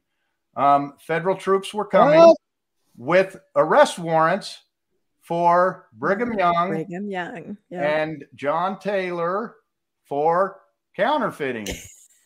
No way. So they'd actually tried to arrest them a couple times in Nauvoo, but you know, they were always able to be disguised or swept out of the city and stuff. And so they knew that they might possibly be arrested prior to the end of winter. And so they said, we got to get out of the United States before we get arrested for this. And they started the Exodus. And again, we go back to people charging each other. William Smith, who is Joseph Smith's younger brother, who was also the patriarch, who you could write whole stories about this guy. He's a dirtbag all the way around, but he's the patriarch of the church. And he said of the Brigham Young and the 12 that they were thieves, murderers, and counterfeiters. This is Joseph Smith's brother and the patriarch of the church. So this isn't the mob saying this. This is you know, these guys. So a grand jury indicted Brigham Young and many of the quorum of the 12 on counterfeiting. And by order of abandonment of Nauvoo, prior to the federal troops arriving, Brigham Young ordered the saints to leave Nauvoo in the middle of the winter to avoid the grand jury indictment that was coming for counterfeiting. So, wow. Again, this all information that was in Kathleen's book, you know, with the things that were in there. So that's definitely a new look on that. Holy Toledo. All I ever heard was about the glorious miracle of the Lord freezing the river over so that the saints could escape their enemies. And I guess technically federal marshals coming to bust your butt for counterfeiting would make them your enemy. I was going to say, Rebecca always has a story about all the faith promoting stories of, you know, the women hiding Joseph in their beds so that, they, you know, how faith promoting those are. There's always another spin to those, you know, when you really start to look. Yeah. Okay, they're going to catch me in your bed, Patty. I got to go over here to. That's right. Hide the prophet. That's it. That's always an inspiring story. My family had to hide the prophet. I actually did start noticing those stories. I spent decades in primary, and a lot of times the kids would get up and give talks about family members who, you know, pioneer era had to hide the prophet. And being in primary every Sunday, I started thinking, this is very interesting. I wonder if other churches have historical leaders where they're constantly having to hide them under the bed or in the closet, violent stories. And yeah, a lot. So I don't know. It says something big picture. Richard Bushman might have been very right when he said the dominant church narrative just isn't true. Mm. You know, I know people don't like him for that, but I mean, wow, this is not it was realistic, I think. Yeah. So the key, worth you guys. The key thing here is the counterfeiting charges didn't end once they got to Utah. If you want to go to the next slide. Are you kidding me? Serious? But Young wait, there's more. He set up a mint as soon as they got to Utah, making coins brought back from the California gold fields. Now, the fact that he sent up a mint tells me they probably had some way to make coins, machine or some way to make coins. Maybe they brought it from Nauvoo. I don't know where they got it. But citizens received a rude shock when assay tests showed that Mormon coins were debased by as much as 20%. So they were gold coins, but they lacked 20% of the gold that was required to make them worth the amount that they were saying that they were worth. So they were under another way of counterfeiting. You're giving them 80 cents for $1 is basically what you're doing by doing that. Also, in order, when the Utah War broke out, Brigham Young planned to put $500,000 in forged checks in circulation. It was discovered, and officials at Camp Floyd attempted to arrest him. However, complete political control of the legal system by Brigham Young made this impossible. Former Mormon Myron Brewer, who turned state's evidence during a preliminary hearing, was shot dead in the middle of the night. So, you know, there's Porter Rockwell, maybe. Yeah. Could Bill Hickman. Yeah, he had plenty of people who would take care of that. And this one's from Will Bagley. Anyone who's read Will Bagley and knows his work, he says the persistence of such charges of counterfeiting in Illinois, Iowa, New York, California, and ultimately in Utah territory suggests that counterfeiting, like polygamy, was a publicly condemned but secretly sanctioned activity in early Mormon society. Yeah. Yeah, that is wow. What an eye opener. Yeah. So the last part of that sentence that we had was, you know, about they turned it over to the 12 apostles and the first presidency. So the next slide, we decided that we'd do a little bit of a, you know, FBI's most wanted and say, who are these people who are running the church finances during this time? Oh my gosh. Look at this. And what were they charged with? And I want to point out, these weren't necessarily legal charges. Some of them were legal charges that they faced, but these were also charges that they were making against each other. So it's really hard to make a differentiation when, you know, Joseph Smith is the mayor of Nauvoo and he's saying that you're counterfeiting. Is that a civil charge? Is that a, you know, what kind of charge is that? But the reason I put it, whether it was a legal charge or a charge made by some other ecclesiastical leader, was to point out the problem that no matter what happens, whether it's a legal claim or a claim by an ecclesiastical leader, something's wrong here because everyone's accusing everyone else of counterfeiting of all of these different charges. Now, some of these are going to be bigamy, which we all know they were practicing, although they weren't claiming it. So some of these guys were being charged with this, or they were being pursued for bigamy under the Edmund Tucker Act, John Taylor, and that kind of stuff. So these were legal things, but most of the counterfeiting ones were legal. They were, you know, grand jury found something or something like that. So Joseph Smith, Harley B. Pratt, Orson Hyde. Oh, my favorite's William Smith there, where he was accused of stealing and ruining virtuous females by the wholesale. Ruining virtuous females by the wholesale. Oh my God. That was Joseph Smith's brother and patriarch of the church. Holy cow. But you look at this, these guys were all charging each other with counterfeiting. The grand juries were finding they were counterfeiting. Porter Rockwell, heck, we can't prove the murders, but you know, they say he committed 100+ murders and attempted murder of Boggs. He was accused of. He wasn't charged with that. His family went back to the Woodscrape group. His family was part of the Woodscrape group. So this counterfeiting culture was in many of the families. That counterfeiting culture went all the way back to the Woodscrape group, and they keep showing up in all of these places. So again, you look at these different charges against these different people, and you just go, wow, these are the people who are in charge of the church's finances.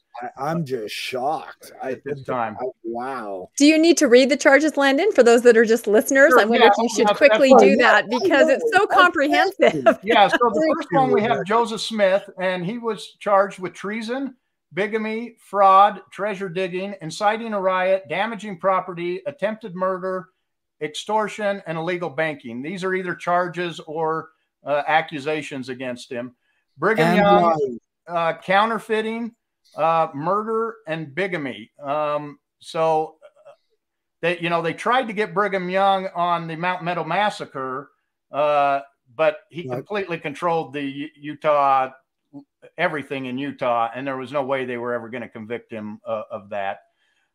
John Taylor, counterfeiting. We just saw he ran away with the dyes and stuff. So he was involved with several of the counterfeiting charges. He had the same grand jury that Brigham Young had for counterfeiting, and had federal agents coming after him.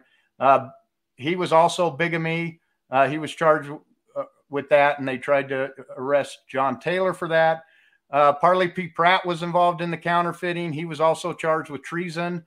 Murder. We know he, I'm trying to remember who it was he killed. I think it was in England before he ever came over. I think he was charged in England with murder, or there's some story of a murder he committed in England before he came over to the United States. And he also was involved with bigamy. Orson Hyde was counterfeiting. He's the one that went and got the plates, and also receiving stolen goods. Porter Rockwell, murder times 100-ish, attempted murder of Governor Boggs, which was never pinned on him. Counterfeiting, he was involved with that. William Smith, the prophet's brother, counterfeiting, known for drinking, fighting, horse and cattle stealing, and ruining virtuous females by the wholesale. These were the charges that were put against him by the Quorum of the 12. Somehow that's the guy they put in charge as the patriarch. I love that description. That is too good. Ruining women, virtuous females by the wholesale. Seems to be a family business, I think. Oh, for hell's sake. That is so disgusting. Heber C. Kimball was involved in the counterfeiting and also bigamy. Oliver Cowdery was accused of counterfeiting, stealing, cheating, lying, insinuating vexatious and nefarious business. That was by Joseph Smith that made that claim against him, so, and then Sidney Rigdon actually seemed to be the cleanest of all of them. He was only really caught up in the illegal banking, that he had to pay that fine for the Kirtland Safety Society. It would be interesting to draw lines from whom is accusing whom, because they're all pointing the fingers at each other. It would be interesting. And it shifted. That. Yeah, it shifted. And it shifted back and forth. That's what I mean. It's very twisted. As the churches did. And we'll come back to one like this that's kind of fun here at the end, to see how that's changed, or if that's changed over time. So we're only, halfway done? I know we're kind of over your normal... No, we're doing good. You want to go to the next slide? Yeah, part two. So we're doing good. Okay, Rebecca, that one's a little small, but can you read that? I have it printed out. Okay. So I already know that I'm old and have bad vision. So I print things out in really large fonts. So that's what I do. Don't make fun of me. Okay. Anti-polygamy laws enacted by the United States government in the 1880s targeted church finances, eventually disenfranchising the church and confiscating its funds and properties. Fluctuating markets and poor investments further depleted the church's remaining resources, presenting church presidents Wilford Woodruff and Lorenzo Snow with significant debts. After the 1890 manifesto, President Woodruff worked with lawmakers and court officials to recover church property and transition many church-affiliated enterprises into private businesses, a process his successors continued. In 1899, President Snow called on Latter-day Saints to increase their commitment to tithing contributions, which in time helped return the church to financial solvency. Early in the 20th century, Church President Heber J. Grant and presiding Bishop Charles Nibley, who worked previously as businessmen, incorporated church operations formerly administered solely by the trustee under 3 entities. In 1916, the Corporation of the Presiding Bishop was created to manage donations and expenditures for works of charity and for public worship, including local meeting houses. In 1923, President Grant established the Corporation of the President, which oversaw all other church assets used for religious purposes. He also founded the Zion Securities Corporation to manage remaining taxable and non-ecclesiastical entities and properties. During this period, Bishop Nibley worked to bring church financial records in line with modern accounting standards. As the church's financial situation improved, church leaders began to supply up to 50% of the costs of building local meeting houses, leaving the remainder to local budgets. Financial policies implemented by President Grant remained largely intact until the 1960s. Okay, so the highlighted section there, after the 1890 manifesto, President Woodruff worked with lawmakers and court officials to recover church property and transition many church-affiliated enterprises into private business. The process is a success or continued. We all remember that during the polygamy times, the church was getting raided. All their property was getting turned over. They were losing it. They had to come out with something, and they came out with this 1890 manifesto saying we will no longer practice polygamy if you'll give us all our property back, is basically the deal that was made. Right. We all know they didn't stop practicing polygamy in 1890. Right. They sent a manifesto out. And this is clearly talked about in this fabulous book here that you guys and myself are going to go through. The essays. There is an essay on polygamy post 1890 where the church came clean in this essay in 2014 or 15, and in the process they hid more than they revealed, so it's still the same old. We'll talk about that in detail too. So yeah, just keeping the audience informed. There's a whole lot more good history with these two fabulous people. So and the point I wanted to make on this is that we heard this very similar thing. They worked with lawmakers and court officials to recover the property. Like, oh, we cooperated fully with officials to make sure everything. We heard the same thing with the SEC. They said, oh, as soon as we became aware of the shell companies, we worked closely with the SEC to resolve the issue. And you've been caught. That's why you. Right. You lied and you got caught. That's how it works. I like the phrase modern accounting practices. Yes. Right? Yeah, right. We know what those look like now. Boy, we sure do. Oh, man. But yeah, they lied. They continued to ignore the law. This is a thing we just kept seeing. Every time it came to finances, they would lie to the government, whatever they had to do to keep their finances. And it got them in trouble time after time after time. They would lie to the government. Profit after profit after profit. After profit. It never ended. Profit after profit. Yep. And you're not exaggerating when you say that. No. This is one of the items that just blew my mind. I'm just going, wow, does this ever end? No, it really doesn't. It's just. And was converting all of this church property to private businesses a process that is success or continued? What was the purpose of that? It would seem to me that would be to get it out of the church's name, because they hadn't stopped polygamy, so that they couldn't seize the property again because it no longer belonged to the church. There you go. Yeah. So they're working with the government to move to get their property back and move it into a private hand so that they couldn't take it again. Meanwhile, they're not stopping polygamy, and it was the 1903 or whatever it was before the second manifesto came out. I can't remember the year. It was and then a third one had to be put out in 1918, I believe. Yeah, so you're talking 25 years later. Probably one of the most delightful things I found while I was researching this was this.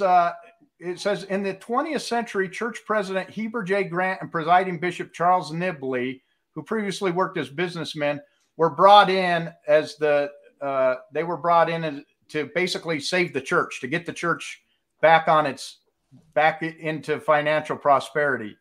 So I did a little bit of research on Heber J. Grant and Charles Nibley, and they show up in a surprising way I'd never heard of before. It really surprised me as I came to that. If we go to the next slide, again, we talked about polygamy. The church promised to end polygamy, but it continued until 1904. 1904, including the first presidency, was still marrying people during this time, just doing it secretly. And up to this time, Wilford Woodruff was the president of that. And so we're going to go to the next one, and I just want you to remember those names: Heber J. Grant, Charles Nibley, because those are going to become important again. We're going to go back to those. So let's see, is it it's Carrie's turn? Carrie's turn to read? Okay. I'll be happy to. Between 1915 and 1959, annual reports of the church's income and expenditures were announced in general conference. These reports showed that most funds were directed toward estate buildings, headquarters, office buildings, church, schools, missions, and welfare. After 1959, auditors presented in general conference only the result of an annual general audit, assuring the public that leaders had followed financially responsible procedures and dealt honestly in their use of church funds. Deficit spending on the church's ambitious international program of constructing ward and stake buildings during the 1880s drained the church's accounts. N. Eldon Tanner, formerly a business professional, was called to the first presidency in 1963 and introduced strict budgetary controls on church operations. He outlined a financial plan that encouraged building a surplus, maintaining a strict budget, and spending from reserves.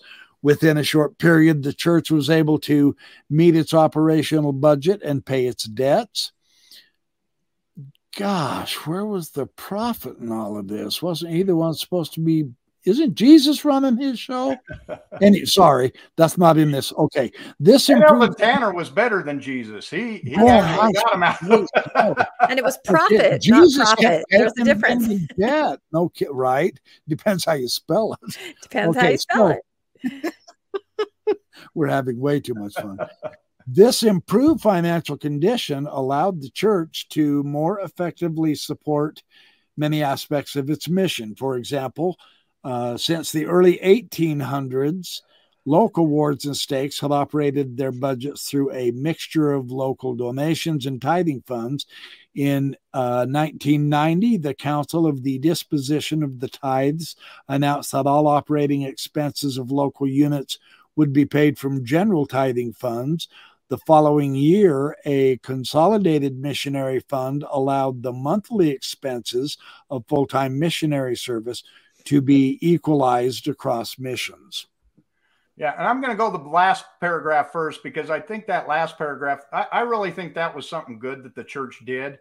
I don't know how many of you remember when that happened, but before that, you know, if you got called to Japan on a mission, you had to pay like $1,000, whereas the kid that went to Guatemala paid $100 to go. And so all the rich kids went to the rich countries. The poor kids all went to the poor countries.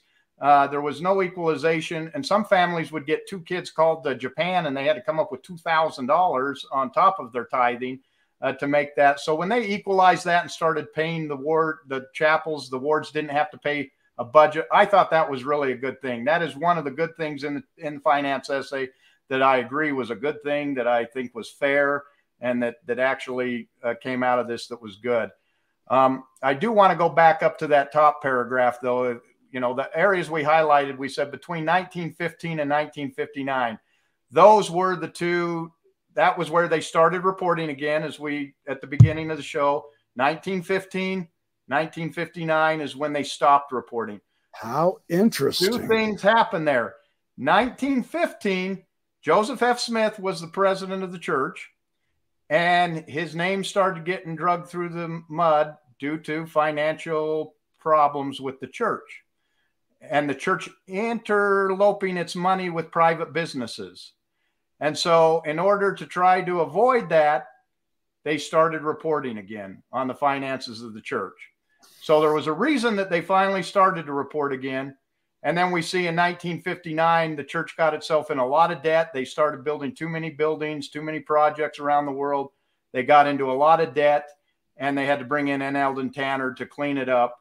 And at the time, they didn't want everyone to know how big a debt they were in. So they stopped reporting in Sacrament, and they went to this general statement that we heard today. And they've been doing that. So that really locks in perfectly what you were finding. That's good historical detective work, you guys. That's awesome.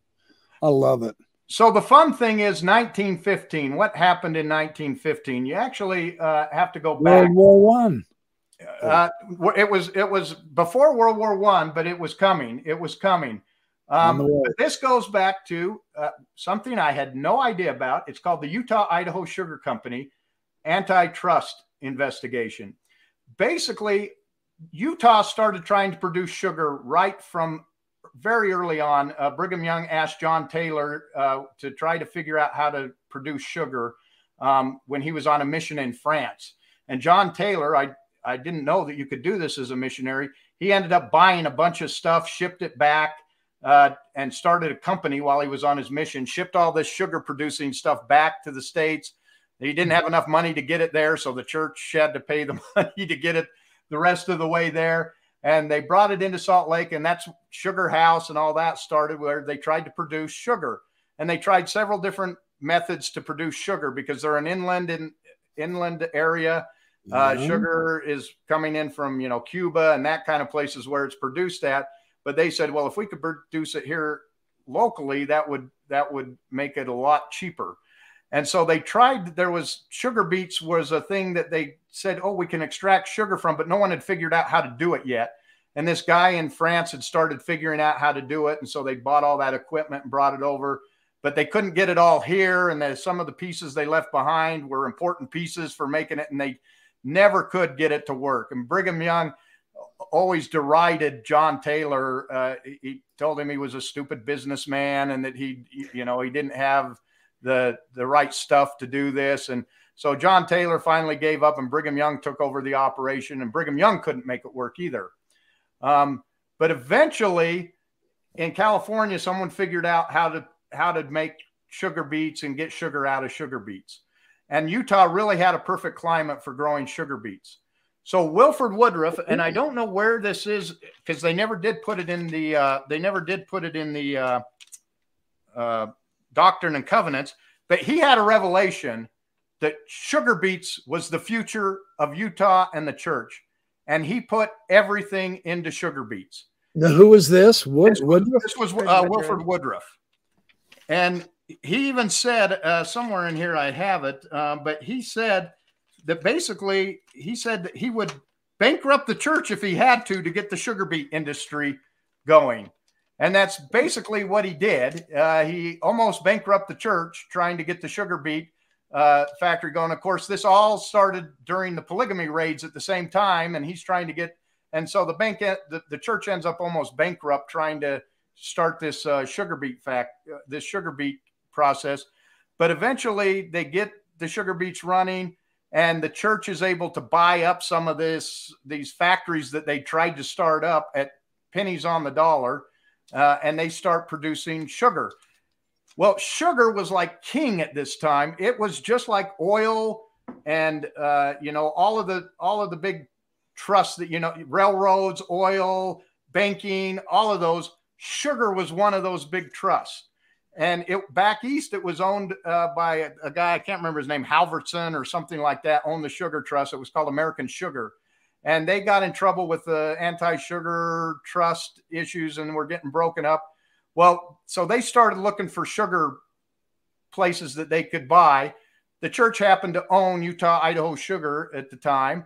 And they said they needed money. They were looking for a place. So the two married up and formed this consolidation. American Sugar was kind of the parent company of Utah-Idaho Sugar.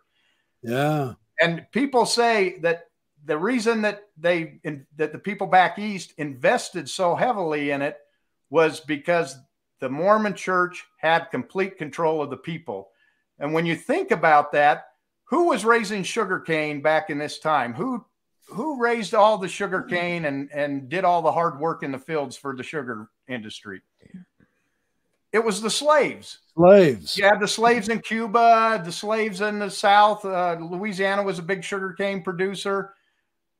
Civil War came, no more slaves. No more slaves. But it was a very labor intensive so industry. Utah could get its people to do the work. Utah had high immigrants, poor immigrants coming in, needed work. Sugar beets is a good place to work, and the church had complete control over these people. And that's exactly what ended up happening. They started taking advantage of that. They controlled completely the market. They had conference talks about that you need to support Utah, Idaho sugar, that the local farmers could only grow for Utah, Idaho sugar. The sugar beets could only be grown for Utah, Idaho sugar. They basically kept the prices down in the market by getting rid of all the other competition. And they started building all of these sugar mills. And you can see them still today. If you go south of Spanish Fork, there's a big one sitting right off the side of the road, is an old sugar mill. I think you're up in Idaho Falls, Sugar City, Idaho, that area. Yep. The first one was in Lehigh. Lehigh was the first one they did. Layton, I'm here in the Layton area. Layton had one. Sugar became king in Utah. And the church owned as it still is. If I could just interject, right? It still is. Yes, it's now just swig. And it's one of the approved vices. I'll drink to that. Sure. That's right. That's right.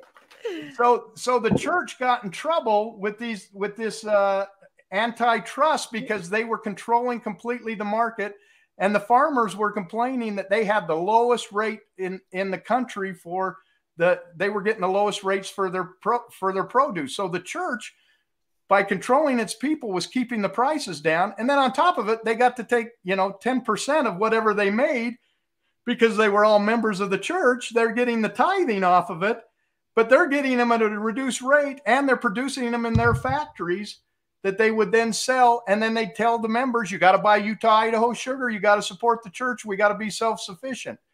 Against their own members. Against their own members. And their own farmers. And this began, it began as a self-sufficiency thing. That's what it began as. But as the war and stuff came, they became part of a national economy. And the church wasn't prepared to be a national economy. And the national economy wasn't ready for a business that was run by ecclesiastical leaders telling its people what to do. And the two had a bunch of clashes. And so Utah, Idaho Sugar was owned by the church. Joseph F. Smith was the president of the church, of the sugar company. He got called back to Washington to give testimony in the Sugar Act trials, and he refused to go. He said, "I'm not going until they had to basically what's it called, an affidavit or whatever you have to do to force you to come back."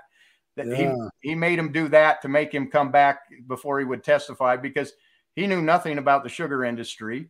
The people who were running the sugar industry, who were doing all of these acts, that they were under investigation from the Department of Justice, I think Department of Agriculture. There was like 4 different government agencies that were investigating Utah, Idaho Sugar for antitrust things. And guess who happened to be running the Idaho Sugar companies at the time? Let's read this. It says, Floyd T. Jackson of the Department of Justice filed a complaint charging the Utah, Idaho company of profiteering and obtaining undue, exorbitant, immoderate, excessive, and monstrous profits on sugar. Merrill Nibley, Charles Nibley's son, remember that name? That was one of the highlighted names of the people that came in to save the church. Vice president and assistant manager of the company, was arrested. The company embarked on a propaganda campaign in the Utah market.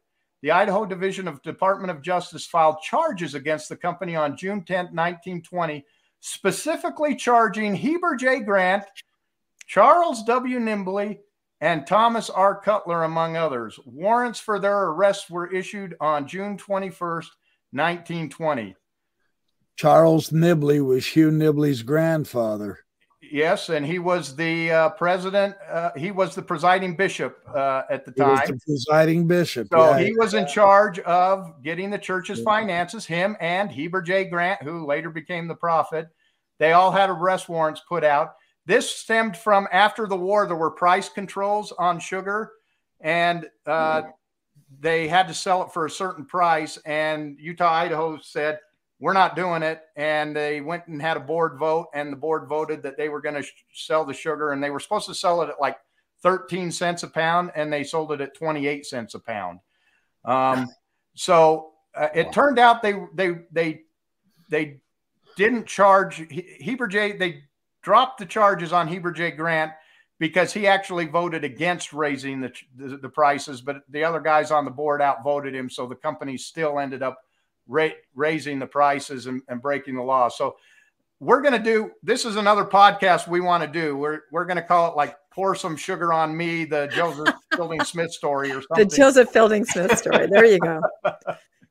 But it's fascinating. I got a whole book here. It's a book written by, he's actually a church historian, Matthew Godfrey. And there's an entire book on this, and it's just fascinating because on the sugar thing, because they not only did they own the sugar mills, they owned the legislature too. So they controlled all the labor laws, and so nothing's changed. They couldn't do anything. The farmers are going, this isn't fair, and they wouldn't even have a hearing on it or anything because the church controlled the legislature. So it's a fascinating story, and we're going to tell more on that. But this is I'm looking forward to that one. These antitrust things is what got them in trouble in 1915, that they said, oh, we need to make this more transparent, because the church was paying the debts for these private companies that they were owning. They owned portions of the company, and then they were using their influence to control the company and to control the market. That is blitzoid, man. Wow. So again, we see several, another potential leader of the church is involved with the law. So, okay, we're almost done. We're down to the last part here, and then we've got a couple other things to go over. So, yep, we're doing good. Let's see, is it my turn now? We took that little detour into sugar, which was fabulous. I feel like I'd like a donut now. I don't know. There's something about it. So maybe when we're done. All right, here we go. After decades of surplus spending and careful planning, the faithful contributions of Latter-day Saints resulted in the church building significant reserves, much of which church leaders reinvested, saved for the future, or used for humanitarian and urban renewal projects around the world. Beginning in 2013, the church produced an annual report detailing its spending on humanitarian efforts. In 2019, church president Russell M. Nelson directed the merger of the corporation of the presiding bishop and the corporation of the president, and the resulting corporation was renamed, everybody say it with me, the Church of Jesus Christ of Latter-day Saints. That same year, the first presidency reiterated their commitments to using sacred church funds wisely. This is a quote: "We take seriously the responsibility to care for the tithes and donations received from members. The vast majority of these funds are used immediately to meet the needs of the growing church, including more meeting houses, temples, education, humanitarian work, and missionary efforts throughout the world." So there you have it. That's the end of the essay. Yep, that's the end of the essay. That takes us up to modern times. Everything is glorious, good, incredible. That's right. You can just. We love this place. It's so sweet to belong to this church. They've done some good things, and I'm not going to take that away. The church does do some good things. There's some good humanitarian. Absolutely. But some of these you look at, that you look at that highlighted section in the last paragraph there. That same year, 2019. The first presidency reiterated their commitment to using sacred church funds wisely. Why did they do that? What happened in 2019? The whistleblower. I know this. I know the answer. Yeah. Yes. The whistleblower. Yeah. The whistleblower came out And it's just like we cooperated with these people. It's like in 2019, we reiterated that. They reiterated it because a whistleblower came out and said, hey, they have all these money that nobody knows about that they said that they weren't using on, building the malls and stuff. And they really were. And it was coming from tithing funds. And now all of a sudden everything the church has, does, builds, steals, whatever, if it's from money, it's based on tithing. Yeah, somehow they wouldn't be able to do anything without the base of tithing. So realistically, everything they do is tithing money. Yeah, absolutely. Even their for-profit businesses that are making profits, they switch those back and forth. They move them back and forth as whatever gives them the best tax, if they're right. Let's move it. Let's take this farmland and we'll make it farmland and we'll make it tax exempt. And then for 20 years, we'll get a tax exemption on it. And then we'll move it and make condos on it. We'll move it to our for-profit, so for 20 years, they didn't have to pay any taxes on it. And now they move it to their for-profit. They sell it. They profit off of it. They get they play that game all the time and they make money on it. So the question is, and we all know this, and some of these slides coming up, they come off of the John DeLynn, RFM, Rebecca and Spencer were doing this. All did this show on the Widow's Mite report. Some of these came out of that Widow's Mite report from that show. So if you want to show those, we just look at some of those numbers and see what those really show. And, they make it sound like these were humanitarian urban renewal projects around the world, like they're building, sorry, I'm trying to get coordinated. Is this no problem? It sounds like they're building wells in Congo, or that they're, doing, helping poor countries in urban development is what it sounds like they're doing. And what we find is, that if you look at this graph here on the left, of the $1 billion that they claim, $906 billion, only 80 to 100 million, or 10% of that, actually went to humanitarian aid. The rest of that went to themselves. It's basically internal church welfare. That they counted missionary program as humanitarian effort. So they're out teaching the gospel to people who they then convert, who then pay money to them, and that's considered humanitarian. I'd like to know what salary they prescribe to the volunteers. I would think their hourly rate, I guess, is more what it would be. I'm not sure. So I would love to know what a missionary should make, or what I would love to know too. Worth. Yeah. But again, don't you think the Widow's Mite report? I mean, it was just absolutely incredible. If anybody has a chance to work their way through that, it was just amazing, the amount of research that was put into it and just the insights. I thought it was incredible. And I think another interesting point to make is that every time the church has become more transparent or said, okay, it's an external force, wouldn't you say, that's acting on them? Something has come out, there's a whistleblower, there's some kind of antitrust accusation. Anytime they seem to voluntarily become more transparent, it's a direct reaction to something externally that has happened. And I think that happens not just in finance. It's kind of an interesting phenomenon. Which is why we have to do what we're doing, because that's a good point. It's the pressure from outside that makes them start doing these things, and you look, and in fact, this pressure, you look at that graph on the right, it shows how much they gave between 1985 and 2015. They claim they gave $2.3 billion, and once that was exposed of how much they had and how little they gave, all of a sudden, that one on the left, where they gave $1 billion in 1 year, the church realized and said, oh, we've got to do something. But again, did they actually do something, or did they just try to be non-transparent and make it look like they gave $1 billion when they really weren't giving any more than they gave? And that's what we see is they just, it goes back to that reporting. They reported something differently than they reported before, so it looked like they gave a lot more of it. Right. And they, again, we're not transparent with what they're doing. And we're seeing that these reports they're giving are, again, not very useful because we don't know what they're using them for. So humanitarian aid, they could do so much more with humanitarian aid, especially with all the problems in the world today.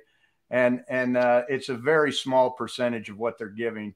Well, even if they did give that billion, we honestly don't know I mean, how much of that was given to something that would directly benefit the church? They've done that before too. So even though they can claim, yeah, we're doing charity here and there and thus and so forth, a lot of it now we're finding is just the reason they gave to that particular charity or did this particular thing with their money is because directly or indirectly, it put it right back in the church's lap. Exactly. It comes back to $1 billion is still far under 1% of their total wealth. They aren't even sending tithing amounts of money to charity. Yep. Yep. And again, that goes back to they're not a charity. They're a religious organization. So they don't have to give it away. They can keep as much as they want because they're not a charitable organization. Well, Jesus said, hoard your money for a rainy day. I know it's somewhere there. That's my favorite scripture, mastery scripture. I love that one. Yeah. I read it every day. I do the same thing now. Yeah. So just a couple more slides, and then we'll let your audience go. But your captive audience go, right? A couple other issues here. You can see this is some of the urban renewal projects that they did. And amazingly, if you look at each of these, City Creek Center, I couldn't get a picture with this, but from City Creek Center, you can see the Salt Lake Temple in the background. Mm-hmm. The one there on the lower right is Mesa, Arizona, where they did an urban renewal of the neighborhoods around the temple. They gave money to the city to do urban renewal. The neighborhood prospered from it, sure, but so did the church. The church prospered from that. That's what I was trying to say. Yeah, sorry, I jumped the gun on you. Yeah. And the one on the left is the Philadelphia Temple, and that high-rise tower off to the right, owned by the church. That's their development that went on with it. So again, they developed something that they're now selling. Is that humanitarian? Is that urban? They're not building wells in the Congo. They're building real estate empires, and that's really what we're seeing out of this. Yes, I'm sure they do some of the other stuff, but is this what Jesus taught? I don't think so. This is not what people think their money is going for. And if that's what you want to give your money for, is to build this again, as long as you know that's what it's going for, great. That's the key. Yeah, but and I come across as somewhat snooty when I say this. I don't mean to, I promise. But when I was in Salt Lake, it's mortifying. I have never seen this before. Coming off the interstate ramp. Now, see, I'm in my fancy car and I get to wear good clothes and all that. I get that, honest. But when I pulled off the interstate to turn onto State Street to head up toward Temple Square, there was an entire cardboard town under the interstate ramp. People in tents, sleeping bags, cardboard houses on both sides of the interstate. And it was that way at every cotton picking off ramp. And everywhere throughout the streets of Salt Lake City, you see these poor people begging. They're walking. I never saw anything like that at all throughout my 20s, my teenager 20 years. There were no people out on the street begging you for money or living in cardboard shanties underneath the interstates. And then every single bathroom, every single extra room in any of the buildings, the restaurants, etc., are locked. Mm-hmm. Yeah. And I'm going, what has happened here in Salt Lake City? They have thousands of homeless, and the wider they build out City Creek, Temple Square, the church office building. When my buddy and I were walking and going through City Creek Mall, and I know, I get it. I'm one of the privileged. I understand this. I get to go into the mall and all. Did you see anybody except the well-dressed and rich anywhere in the great big skyscraper part of Salt Lake City? Oh, hell no. They don't even let them even walk there. It's appalling. And I think I take it, except, I said, if you want to pay into this, that's fine. But the church, if this is what they're going to do with it, they need to be paying taxes on this money, because they're getting this tax break because they're supposed to be taking care of these type of people. And the government says, if you're going to take care of them, we'll give you a tax break. But if you're building real estate and doing all of this, and the community's not getting tax revenue off of that to solve these other problems out there, that's a problem. So it's everybody's problem, whether you're LDS, in the church, out of the church. If you're out of the church, you're paying higher taxes because the church owns so much of this property that they're not paying taxes on, that it increases the tax burden on everybody else, including those who aren't members. And everyone loses. People that need help, people that want to donate, everyone loses. So I totally agree. Yeah. Think how much more money Salt Lake City would have if all the properties owned by the church were taxable and paid property taxes to help deal with that problem downtown. And we saw it today at General Conference. We went to General Conference. We dropped off. Into conference. We couldn't get a ticket. No, but we went. We were not in conference. We were sort of and around conference. Yeah, we were downtown. But yeah, no, it's absolutely heartbreaking. It absolutely is. It was such a juxtaposition to see everyone walking, so many people walking to the conference center, and then just see some of the other situations. It was absolutely heartbreaking. And it was so bad that we had driven up, and Rebecca and her husband had dropped off their car. And then I drove them up, and I was going to go back the rest of the way to my house, and they were going to ride tracks back down to their car. And we couldn't find a track station where we dared drop Rebecca off because the homeless situation was so bad down there. No, it was heartbreaking. Just driving her back to the cars because it didn't make sense. It was so it was really overwhelming. I mean, it absolutely was. And if you haven't, I have not been downtown for a while. And it was, I almost had culture shock like I did when I got to St. Louis on my mission. And I thought, wait a minute, this is my Salt Lake City that I loved as a kid. Well, and then from the interstate, driving through Salt Lake, it was always such fun to look over and say, okay, there's the temple. There's the temple. Yeah. You can't see anything except great big office buildings. Yeah. And the church owns a lot of those office buildings. Yep. It's all about the money. Yep. So let's go to we got two more slides. Am I already ahead of you? Nope. Nope. Go the next slide that has the first presidency on it. I don't have one that has the first presidency. You only sent me 24 slides. We may not have the entire slide deck. Last one. There you go.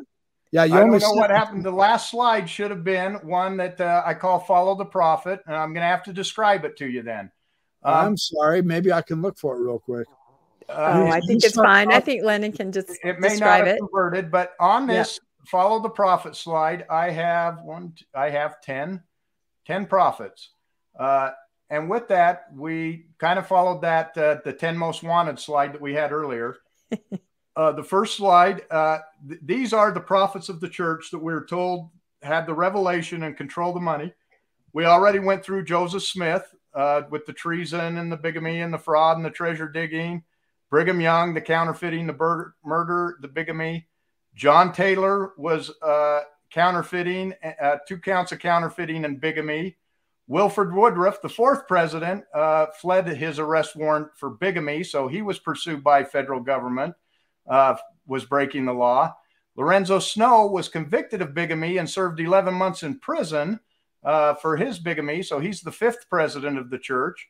Joseph F. Smith fled arrest warrant and was in hiding for bigamy for 7 years, and he was also taken to a trial for attempted manslaughter when he, as an apostle, beat his neighbor with his cane and hit him a couple times with his cane and injured him for life. And so he was tried for attempted manslaughter, but of course you're never going to convict a apostle in Salt Lake City, and they ended up dropping the charges. He was also charged with unlawful cohabitation after the manifesto.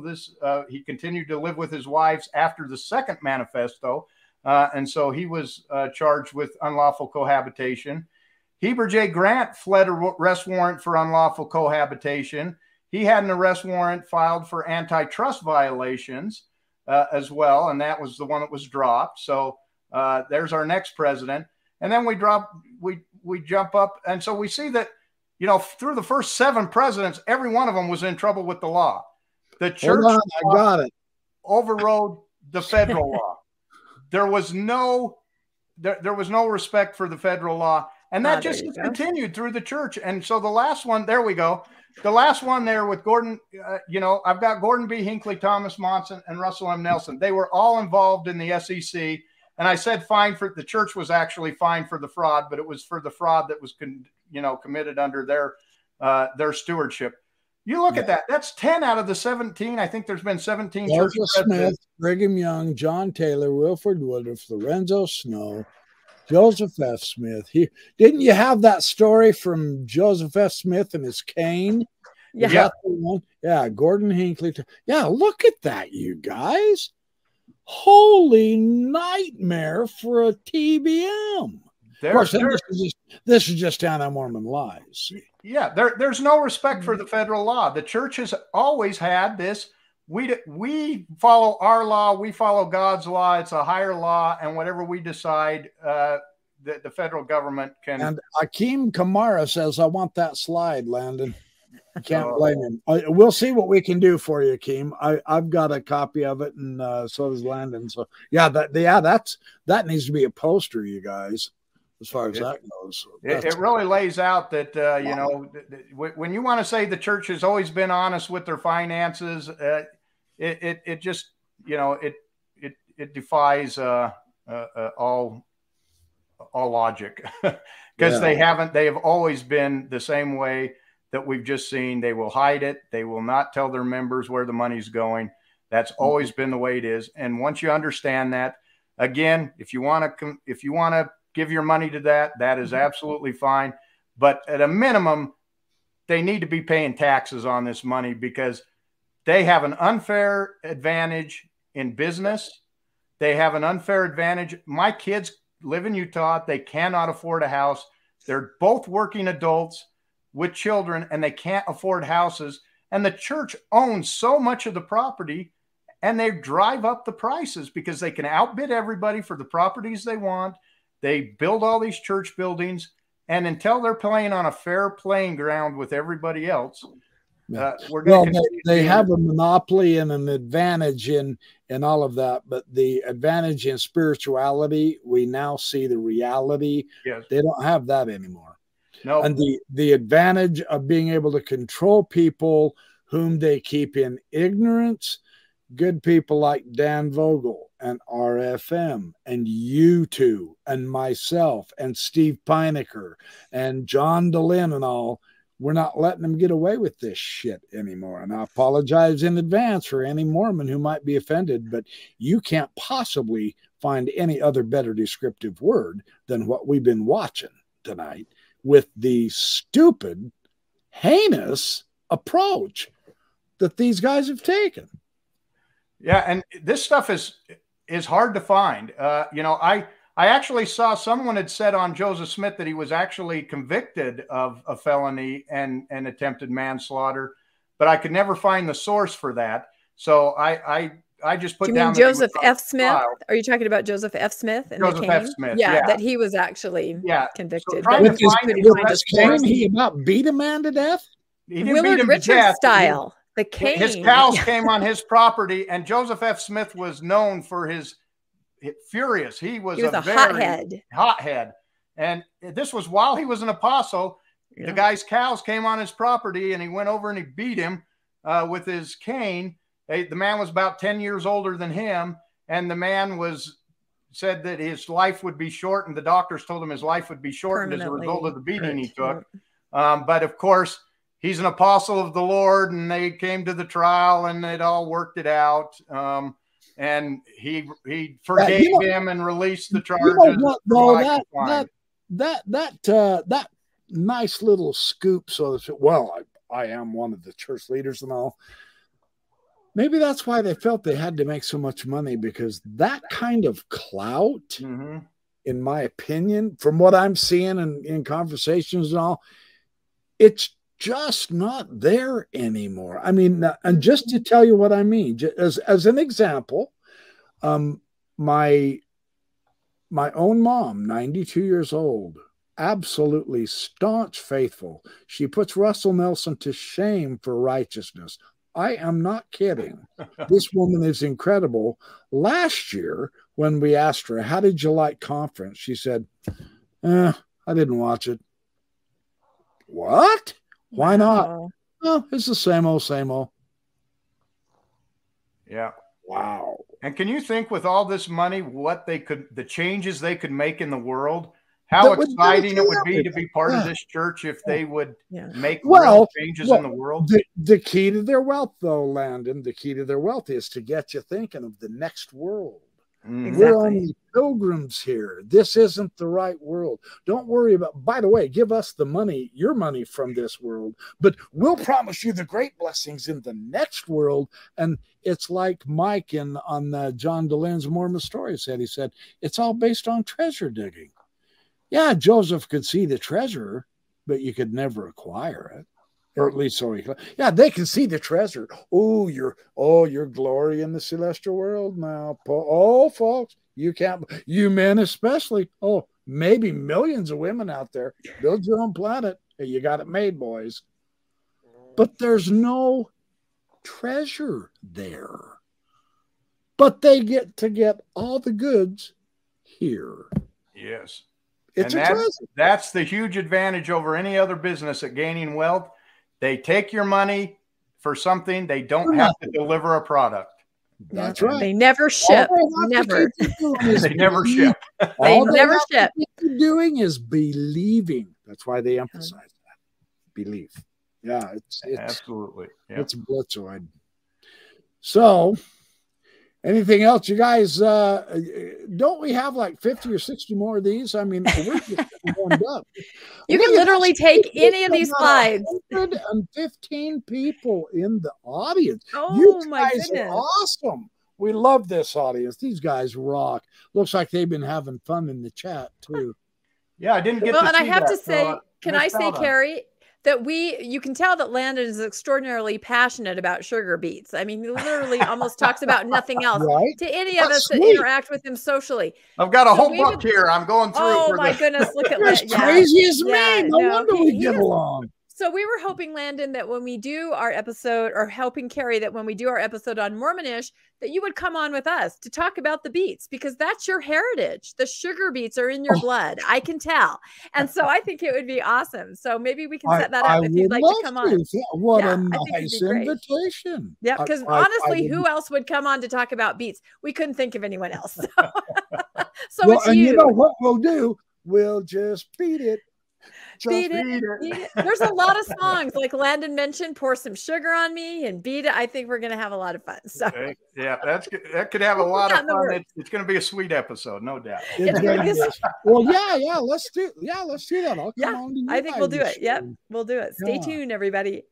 Yeah, that's going to be amazing, because I remember that entire episode, man. Really, truly, it was right here in my own hometown, and it was a lot of people don't know. It was a big deal when they shut that big factory. Yeah, that's what I was going to say. They don't know. I still got pictures. The silos and all the old factory is still there. Someone in the chat was saying there's several old sugar factories in some of the, like Shelley, Idaho, and outside of Blackfoot, Idaho. And I mean, they're still all over, but yeah, that's what if you ask. Yeah. And it was against their own people. Now, yeah, you know, I mean, they benefited from having sugar inland, but they didn't prosper like the church prospered. No, they exploited. They could have, And I look at Eastern Idaho even today, and I always say, why is this so economically depressed compared to like the Salt Lake area? Well, another part of the problem is I'm going to just tell you in advance, and this is probably going to label me, and I'm not going to go. Carrie thinks twice. It does happen sometimes. Well, the way I want to say it is extremely straightforward, and Okay, here's how else. Okay, you know why? God, Idaho is so depressed because the Mormons in the legislature voted and convinced everyone to make it a right to work state. And they chased out the unions and chased out all the workers' rights to work.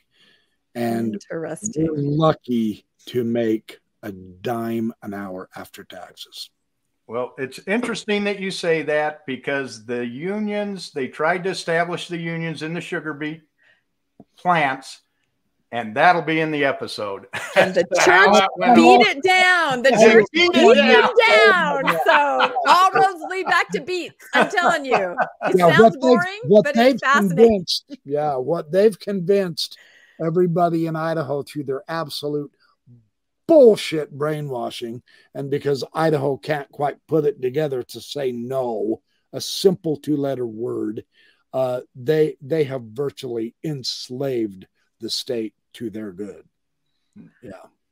So, I mean, that I know that makes me sound like sour grapes and all. I get it. Just come live in the state for a few years and you'll get it real quick. I lived there for about 5 years in Napa. The weather is always much better here, but yeah, there's just something about the politics and I shouldn't get into this subject because I'm kind of, Shut up, Terry. Hot button. Oh, boy. I would be honored to come onto your show and let's continue this discussion. I think we do. This is just so rich in history that absolutely every one of us probably can relate to in so many ways.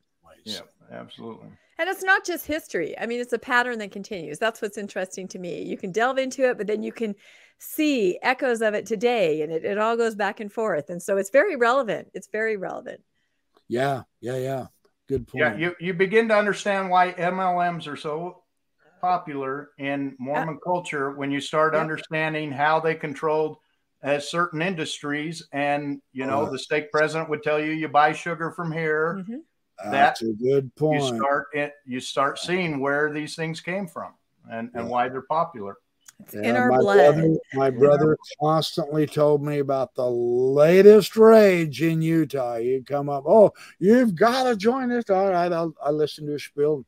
How much? Well, this one's only $199 to get in and all that. Yeah. Do you own shares in the Dream Mine, Carrie? I just feel like you're the kind of person that might.